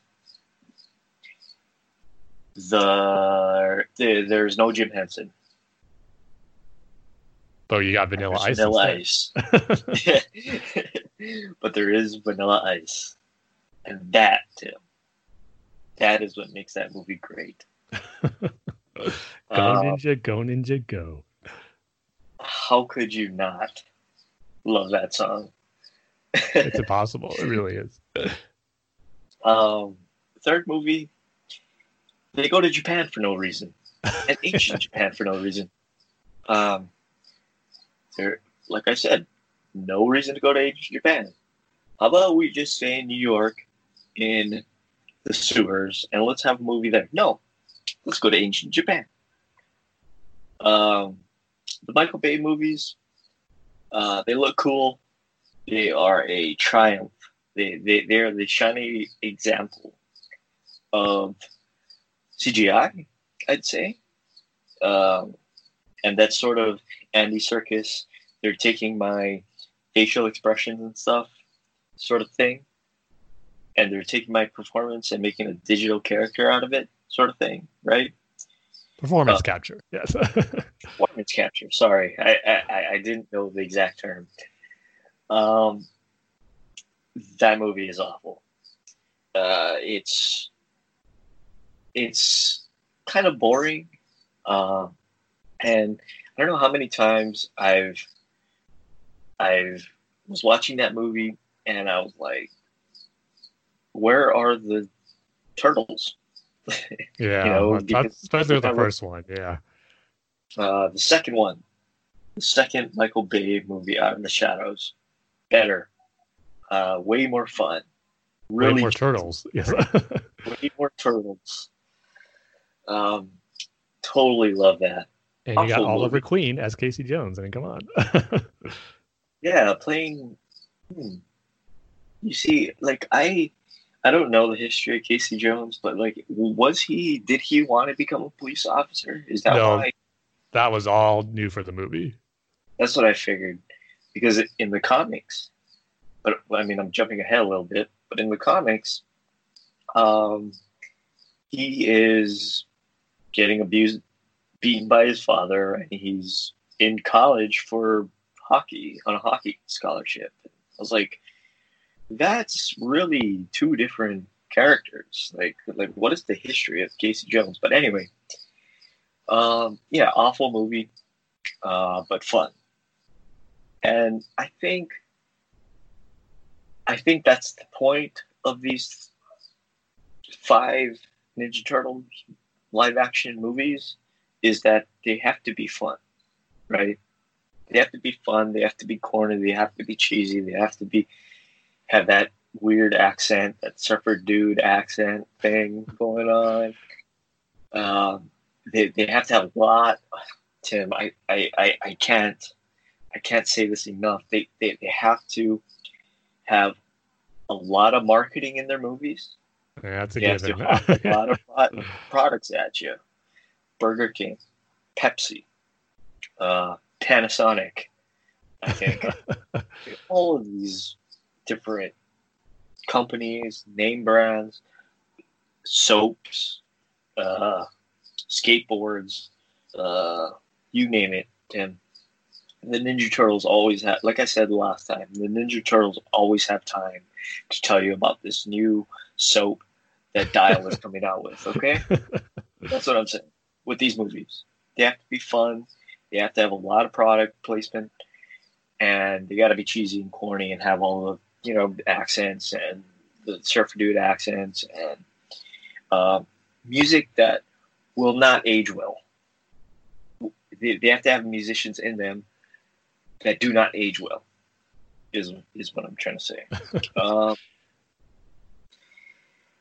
But then you have the IDW comic. The Teenage Mutant Ninja Turtles IDW comic. I've not read the original comics. I don't know if you have, Tim. The first few arcs I have, not the entire run. Sure. But this IDW Teenage Mutant Ninja Turtles comic is something completely different. It is not that cheesy, corny thing. It's not as fun and out there and loud as the movies. There's zero product placement. I don't know how you do that in the comic, but yeah, there's zero product placement. There's no bad white rappers that are doing songs for it. It is completely... It's an ongoing series, so you never know. We could still eventually get that. Yeah. Maybe I'm speaking too soon, but I don't think that's the direction they want to take it in. But it is something completely different. It is... There's actual depth to it. The Turtles are fun. And that's one thing, reading these first 7 graphic novel, collected editions that I have read, that I've been missing a lot in comics, especially like Batman comics, where it's been a while since I read a Batman comic and I've had fun reading it.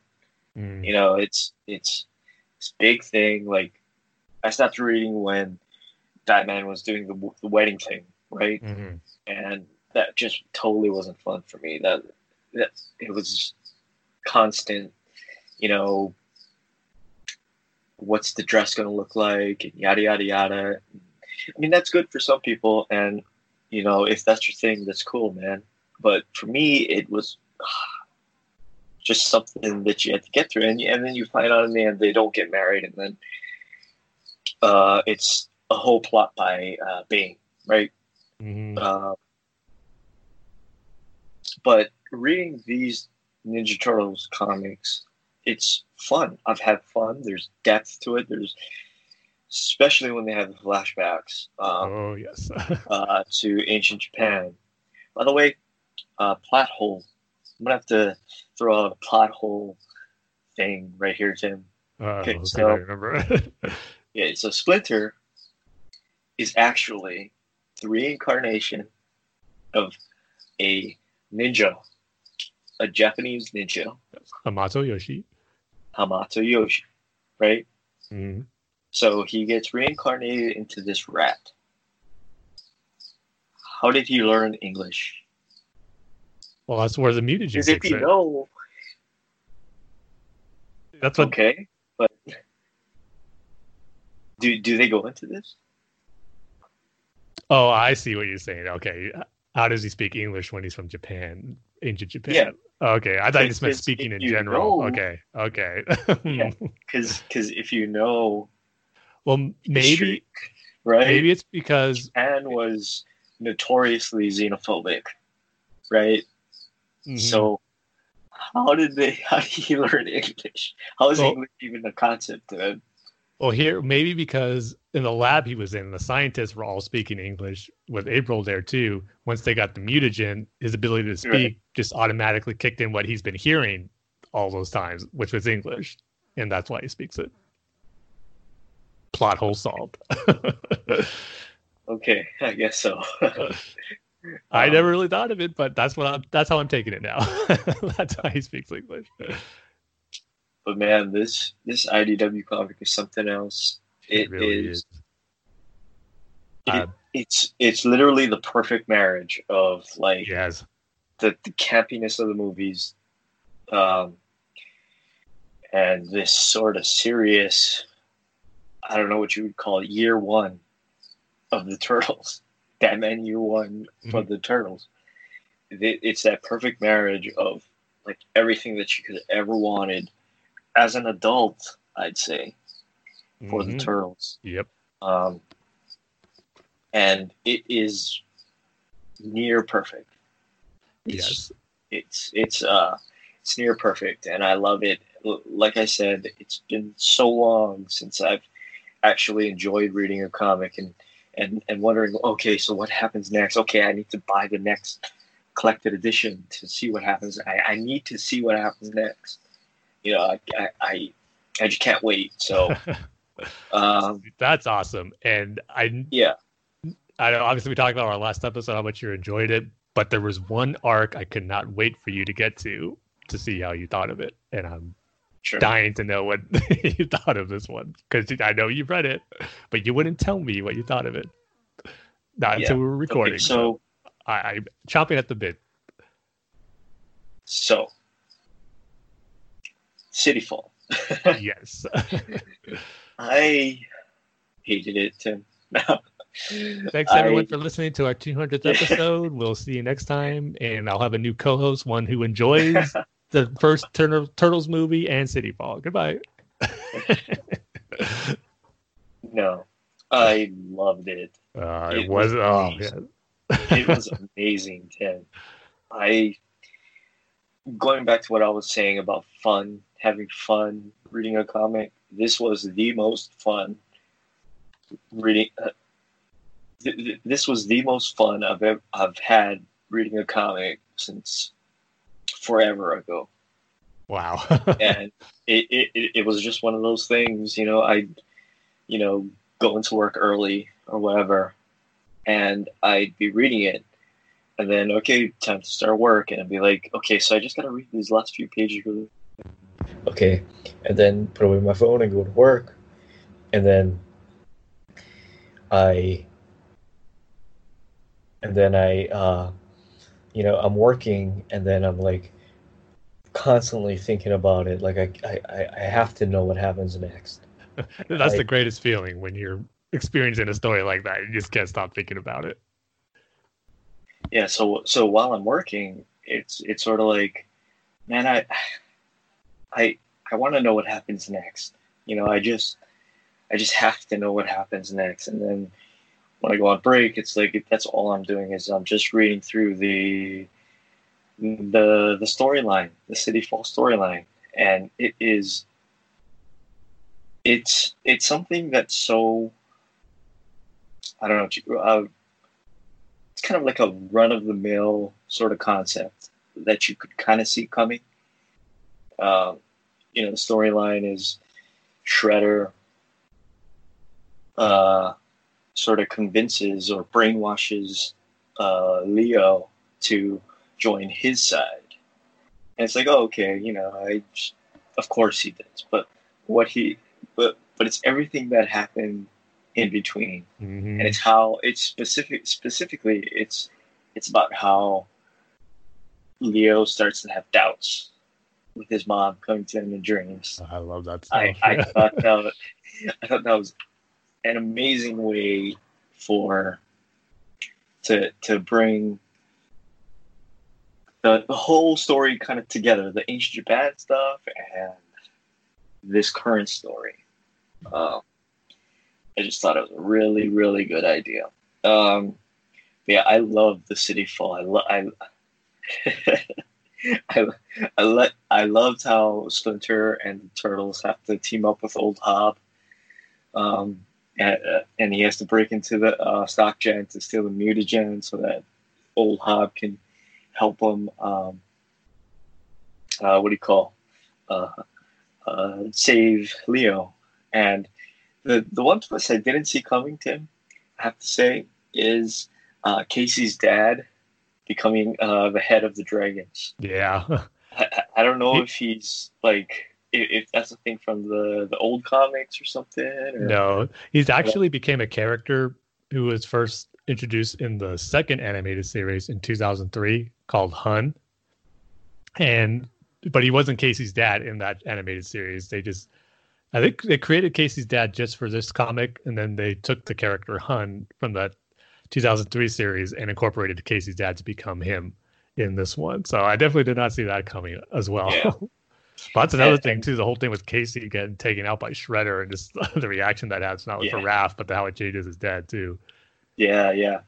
That one surprised me because I at first thought that Shredder just kicked him in the stomach or kicked him in the chest. I didn't know he had one of his claw things, or he stabbed him with one of his claw things. Because if you look at the previous panels, his right arm is covered by his cape, and I don't know, maybe he doesn't have a claw in that one. So at first I thought he just kicked him really hard in the stomach, but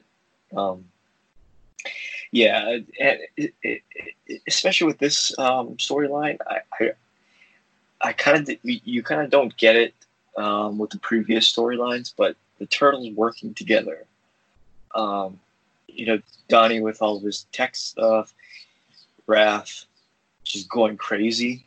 Some of those panels with him screaming, it's like, that's another thing too. The art is amazing.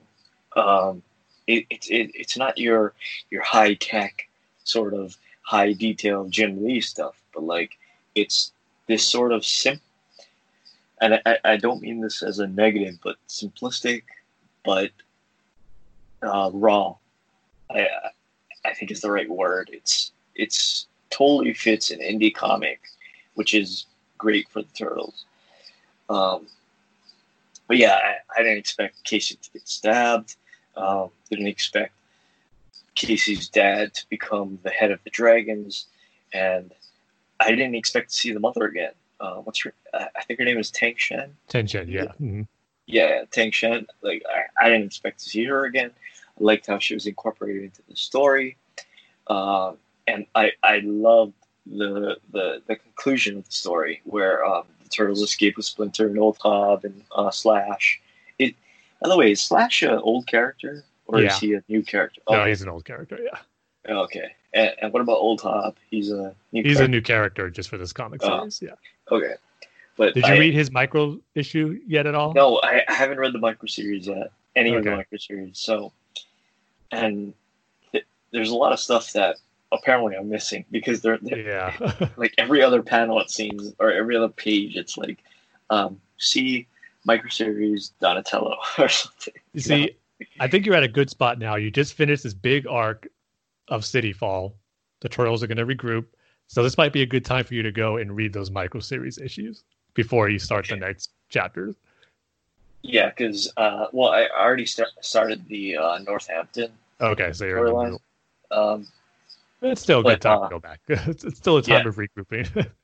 But what I really liked was the ending where they get away, everything's fine, but then Spencer goes out to touch or put his hand on Leo's shoulder, and he's like, he recoils back and he's like all scared and he's like, "Don't touch me! Don't touch me!" Mm-hmm. I just thought that was weird. Like where are they leading? Yeah, where are they going with that? Yeah, just the way it dives into the Turtles as characters. Their different emotional toll it took on all of them. That's what I love so much about City Fall and the Northampton arc, is how really deep it goes into the Turtles on an emotional level and their characters, like nothing you've ever seen before, I think, in any other medium of the Turtles. It's just really great stuff. Yeah. But I do have to say, I've read so far. I've read 7 of the collected editions, so I'm at. Hold on, I had it up. I'm at issue number 29 of the series. My favorite character, I have to say, Tim, is, I'm not sure if he's a new character, an old character, or whatever, but it's got to be Woody. Pizza Delivery Man. He is the greatest character that's been created. I mean, I don't know if is he an old character? Or is he new? I believe he's just new for this series. Yeah. Okay. Yeah. Woody. There's a moment coming up between him and Mikey that might surprise you, but some more great stuff. Again, drawing into the depth of what this comic series can go into with these characters. Without giving anything away, is it when Slash attacks him? No, but okay. I believe that leads into it, though. Yeah, right. And I gotta say, Mikey's becoming one of my favorite turtles. Nice, especially. I think he has some great stuff in that Northampton arc. He really does. Okay. And over the course of what's coming next, too, you'll see how he's really kind of the heart of the Turtles group. Yeah, I was about to say, like, what makes him one of my favorite Turtles is, Splinter's talking. He's talking to Leo, and he's like, it's because of his good heart and lighthearted nature is what makes the group that much better. And then you see him in the corner. He's reading the note from Woody. He says they can't hang out anymore. They can't talk. But that was the moment I was referring to. I'm not sure if you got to that point yet. Yeah. Okay, yeah. So yeah. Oh, my heart just broke for Mikey. But yeah, surprisingly, he's becoming one of my favorite characters. I mean, definitely not from the movies, I'll tell you that much. He's obviously they're making him more than just the party dude. The party guy. But yeah, this comic, man, I've been telling you. I can't say enough about it. I wish you battered me over the head with it. I probably should have. Hey, better late than never, though. Yeah, it's the depth of it, how deep they go into, what the Turtles are thinking, who they are, what they're trying to do, that they're family. But then they can also do the action thing, and they can also be that campy thing. Yep. They can do that campy thing, which is okay because it all works here. And I think I mentioned earlier about how the movies are campy, the first three movies are campy and out there and stuff, and the second two the Michael Bay movies take themselves way too seriously. They try to do the campy thing, doesn't work. The truth is, to me anyway, and I think this is unique to the franchise. I don't think you can really do this in any other franchise and combine them so well.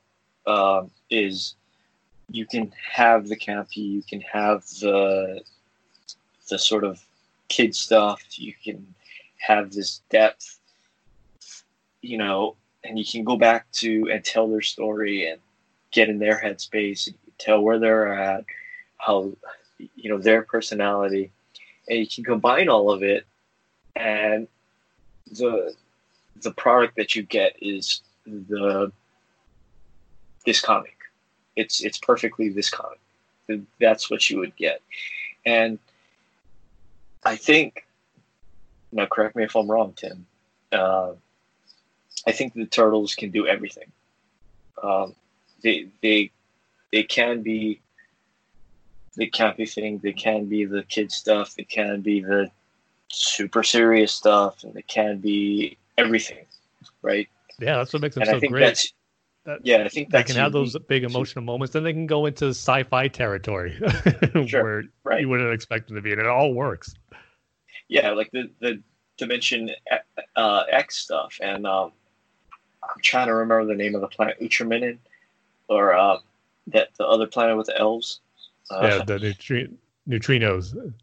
Yeah, neutrinos with Princess Zelda. Yeah. That's all I was thinking. Zelda.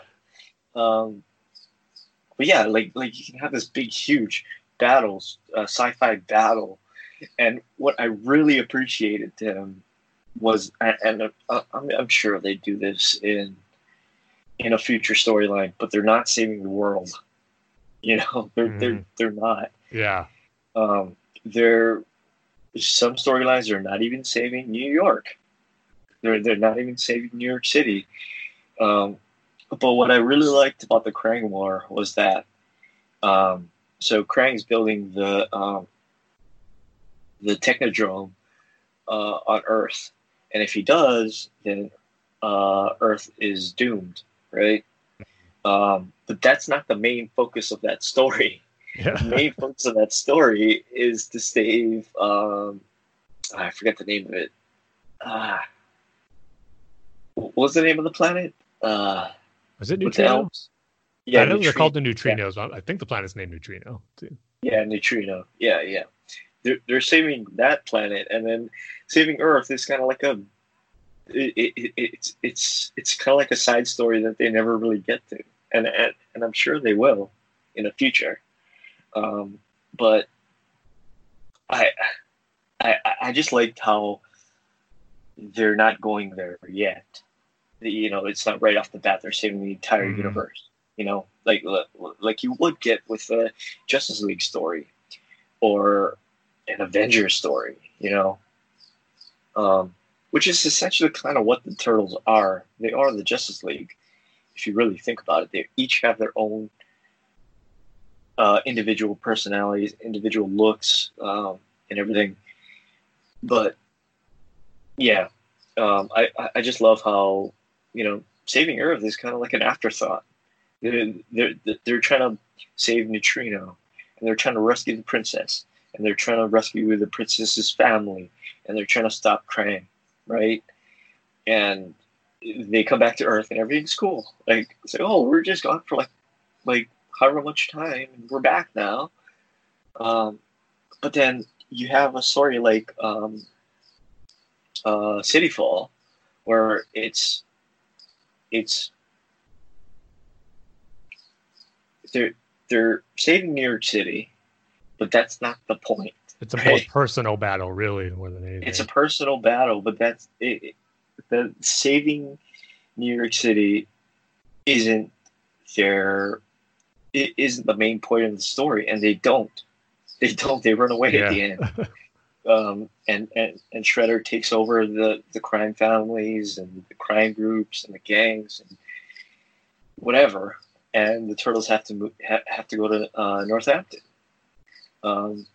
And for that alone is mind blowing to me, and it's what makes this comic so great. Is in the end, it is about Turtles. It is about Leo and Mikey and Splinter and it's about the family, really. Yeah, it's about the family and Casey Jones and April included, and Angel as well, and Slash.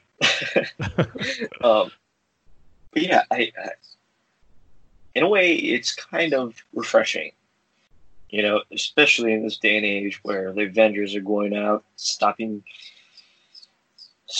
whoever it is from destroying the universe, or same thing with the Justice League. It is really, really refreshing, and it keeps it grounded, and it keeps me caring, honestly, about the Turtles. I honestly cared about what happened to Leo. Is he going to kill somebody? Is Shredder going to have him kill somebody? How long is I know it's he's not going to be on Shredder's side forever, but how long is he going to be on his side? I mean, are the other three Turtles and Splinter going to fail during the storyline? You know what I mean? It sort of keeps it grounded and unpredictable. It's just that when he's back, when he's free from Shredder's control, it's not just, okay, I'm back, I'm ready to fight with you guys. There's a big side effect that Ortola takes on him emotionally and mentally too, as far as he's unstable or he's not sure what to do or think over this period next, as you're reading in the Northampton arc. And it's not just a quick and easy fix that he's back to normal. That's, again, it makes it more realistic, and it makes it more personal and enjoyable to read, to knowing that there is more to the story than just such a quick, easy fix. And you just really dive into more of these characters and what they're all about, which is so great. Yeah, and that's another thing too. I don't think this comic is lazy in the sense that, okay, we rescued Leo, everything is fine, we're going to go fight some crime now, and you also see it with Shredder's ending during City Fall, which is he is the master of all the gangs in New York. It's not this sort of okay, the Turtles win the day and everything is fine, and now we can move on to the next storyline, which to me is lazy. It's a much more harder thing to have them run away at the end and have Leo, recoil when Splinter tries to put his hand on his shoulder and be like, "It's okay, son," and that's what I'm truly interested in, the interconnection between the Turtles and Splinter and ancient Japan and Casey Jones and all of these characters. What they really did well is they made me care about the characters. I mean, because you can have a character like Casey Jones, but then that beats up everybody. But then if that's it, then okay, and that was kind of the problem with the movies, with the Michael Bay movie Out of the Shadows, where Casey Jones, they tried to give him depth, but it just did not work.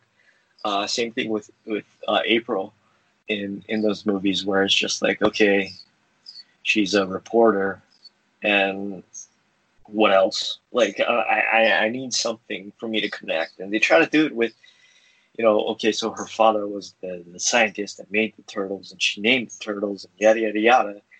But then there's nothing else really to that, you know. So I think the true genius of these comics is that they truly make you care about each individual character that they introduce. Even Slash, like how he's being hurt in some way. I mean, first he was created to hunt.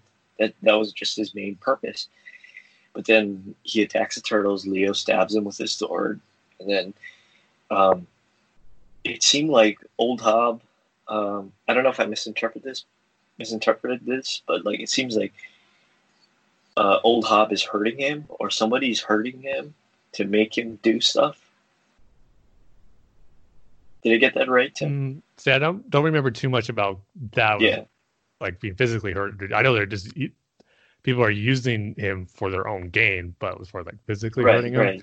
But man, you feel that way now about Slash. Just holding my tongue as far as saying what happens later on for the character, which will make you feel that way even more so. Okay. Also, one question. You know, I don't like this. I didn't like it with The Office or anything with Batman, but like April and Casey kiss in the storyline, in the City Fall storyline. Is it going to be an off again, on again thing where it's like this big thing and like we're together, we're not together, we're together again, we're not together, we're trying something different sort of thing?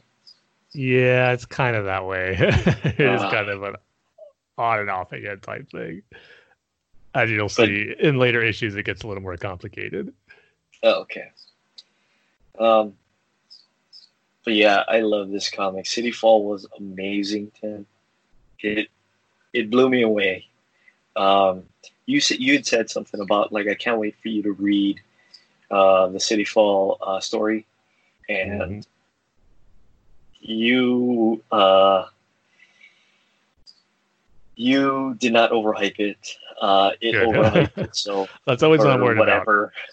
Yeah, always worried about overhyping things for some people, but glad I did it in this case. If anything, I probably underhyped it for you.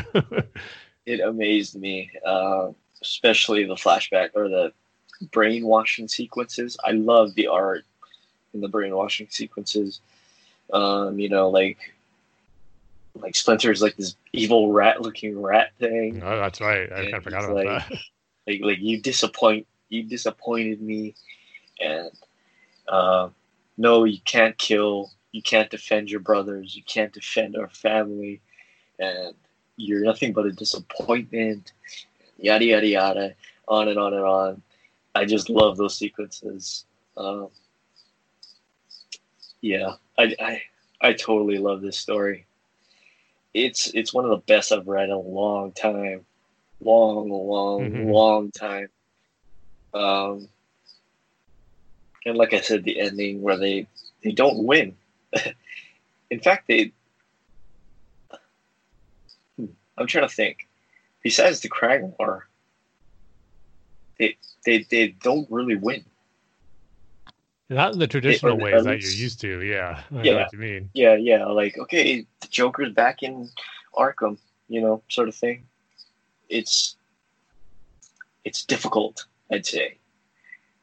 Like the endings are difficult. Yeah, the victories have their costs too when they happen. Right. When they do get it. Yeah, it's like a double-edged sword kind of thing. But yeah, I love it. It's nearly the perfect comic. For City Fall, part 1 and 2, I'm gonna give it 5 out of 5. I loved it. I would do the same thing. It really is that great. I'm so glad that you're on the same page as I am about it. Yeah, it's even though you're a few years late, as long as you're getting to experience that story, that's all that matters. Yeah, I was only 10 years late, Tim. Well, not quite 10, but yeah. Yeah, I love it. If you have even a passing interest in the Turtles, like I did, I didn't care about the Ninja Turtles. But then this thing came along, caught a lot of their shells, and sort of. No, not hearing Tim rave about it so much, that's not going to do it. No, it's going to be the Out of the Shells content tour that gets you into. Well, to be honest, Tim, I don't think I ever told this story on the podcast. But so, well, I was a senior in high school, about to graduate from high school. I moved out of my parents' house. Mm-hmm. Just wasn't working out. We were arguing too much, just not getting along, right? Okay. Especially with my dad. Like I just was not getting along with my dad. Just nitpicky little fights about nothing, you know. Same thing with my mom. Just like these little nitpicky things that I just couldn't take it anymore. So I moved out. They actually helped me find, because I was 17 at the time. I couldn't rent any place by myself. So they helped me find a place, rent it. It came with a bed, so it was furnished. This studio apartment that I had. Okay. So it was furnished. It had a bed, of course, and it didn't have a sheet on it, right? And so I went out and I bought a sheet. And I bought a sheet. Unfortunately, you see, 17-year-old brain thinks you know everything, right? I didn't know that they had different sizes of bed sheets. Uh-huh. So I bought one too big. So I go to my parents' house. Again, I'm just a young, stupid 17-year-old kid who thinks he can make it on his own. And I don't know which sheet to take. So I just take a bunch of them. The only one that fits in. The only one. I can take a guess. Which one is it, Tim? A Teenage Mutant Ninja Turtle sheet? Yeah. And my old Ninja Turtles white, which had since turned to brown sheet, with all of the turtles on, just standing there with their weapons out, sheets, and I used that for like a year. Nice. See, I remember having Raphael pillowcases, but I never had the sheets. Yeah, pillowcases and sheets. It was the roughest thing, the coarsest sheets you could imagine, the hottest sheets you could imagine. But anyway, yeah. So, just to bring things full circle, I guess the Turtles. I was thinking about this past week, and the Turtles really did play a bigger part in my life than I care to admit, right? Or than I noticed, I guess you could say, because, like I said, I wasn't getting along with my parents, especially my dad. And, I'm living in this studio apartment. I'm 17 years old. I just graduated from high school. And I'm sitting on a bed with Ninja Turtle sheets, right? And I'm feeling sad. I'm feeling alone. For the first time, truly feeling alone. There's nobody around. My friends are all off doing whatever. And I'm just sitting there alone. And I am crying for the first time in a long time. Because I feel so alone. I feel so sad that, how did things get this way? Where I'm sitting by myself in a studio apartment alone when I should be with my family.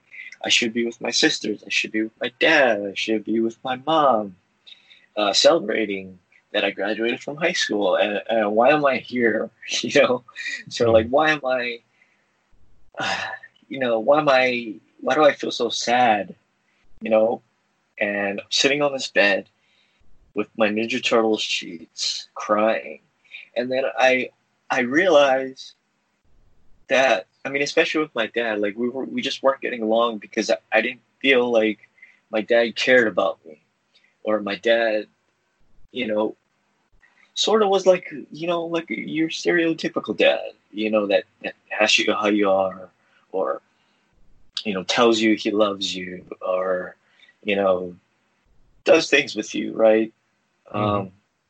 But, you know, I was just thinking about my dad, and like, it suddenly hit me with these Ninja Turtle sheets, like out of nowhere. Like my dad was distant. Like my dad he's still distant. He's never told me he loved me. He's totally distant. He tries, and like what I didn't realize at the time was that he was trying. And my dad's dad died when he was young. He was like 10 or 11. He died when he was young. Okay. And he every story that he's ever told me about my grandfather, his dad, is a bad story. Like he was either yelling at him or he was, you know, scolding him or something. And I'm looking down at these Ninja Turtle sheets, and I'm like, he was trying, because I remember my dad works at night, right?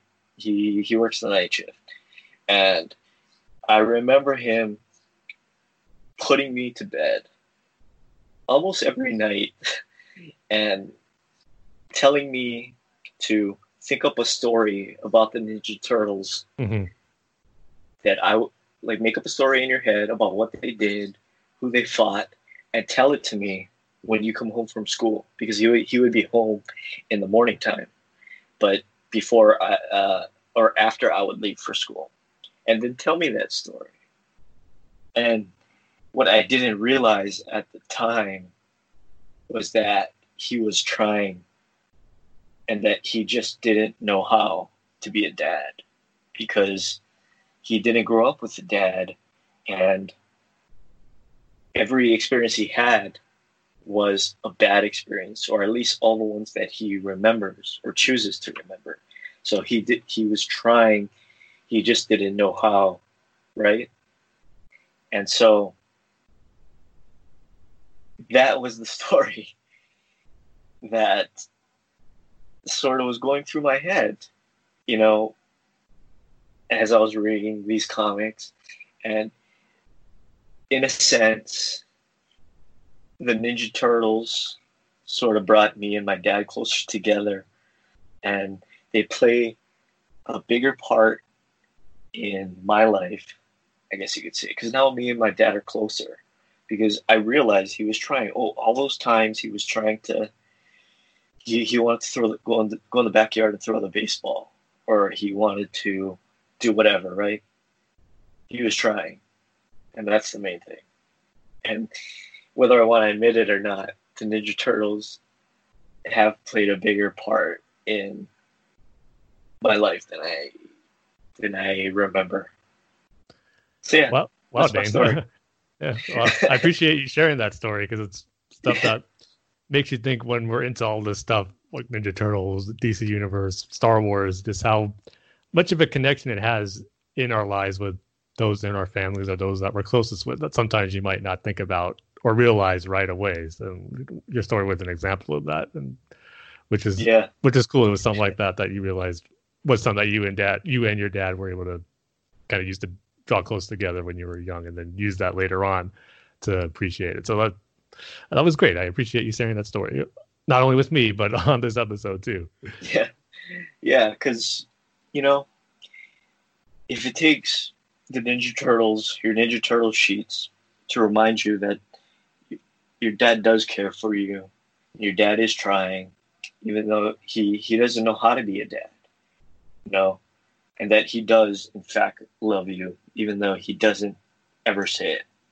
If it takes that, Ninja Turtle sheets, to prove that to you, you know, then this whole thing, this whole Ninja Turtles thing, reading the comics, all those awful movies, it all is good, is what I'm trying to say. So yeah, that's my story. Read the Ninja Turtles comics if you can. Watch the movies. Enjoy it. Enjoy it is what I'd say. And I'm so happy to have you fully embracing the TMNT fandom name. Yeah. Welcome to this family. And it all started, let's not forget, Tim, it all started one day when you mentioned something called Out of Their Shells. So yeah. So something good did come out of that. Yeah. That's all been worth it then. So yeah, that's it from us. Go to BatmanUniverse.net, Facebook.com/BatmanUniverse, Twitter handles @BatmanUniverse. Tim's, the show's Twitter handles @Batfans Podcast. Tim's Twitter handles @TimG311, and my Twitter handles @DatesInsBatman. Rate and reviews on iTunes. You can email the show at batfans.pants@gmail.com. So with that, we see at the end of every single episode, Tim. We love each and every one of you with all 200 of our hearts re-edited by Zack Snyder. And See you guys. I was going to say, just before we close, just got to say a big thank you to everyone for allowing us to make it to 200 episodes. I know we've been doing this for a couple of years now. It's been awesome and fun. I know we're not the biggest Batman podcast out there, obviously, but we appreciate those who do listen. And obviously, it's kind of evolved more than just a Batman podcast. I think we're embracing the fans aspect of the Bat Fans name of our podcast, is talking about all our different fandoms that we've had. That includes Star Wars, Ninja Turtles, video games, and all that stuff. So it's just fun to talk about all that geeky stuff that we enjoy, and have those who listen and enjoy it. We appreciate it. And also thank you to Dustin over at the Batman Universe, who's allowing us to host our podcast and to allow us to do these episodes is appreciated as well, because we do enjoy doing it every 2 weeks and just getting able to geek out with each other and with you guys. So thanks to everyone for 200 episodes, and hopefully we'll make it to 300. Yeah. Even though Dustin is the enemy of the podcast, of our podcast, right? Remember when we used to do that? Like, how do we beat up Dustin? Yeah, that's on the top. But yeah, we'd come up with these elaborate plans. But yeah, thank you everybody who listens, who's ever listened, who is thinking about listening, and thank you to Dustin and the BatmanUniverse.net. So we will see you guys next time. Yep. See you next time, everybody, for episode 201.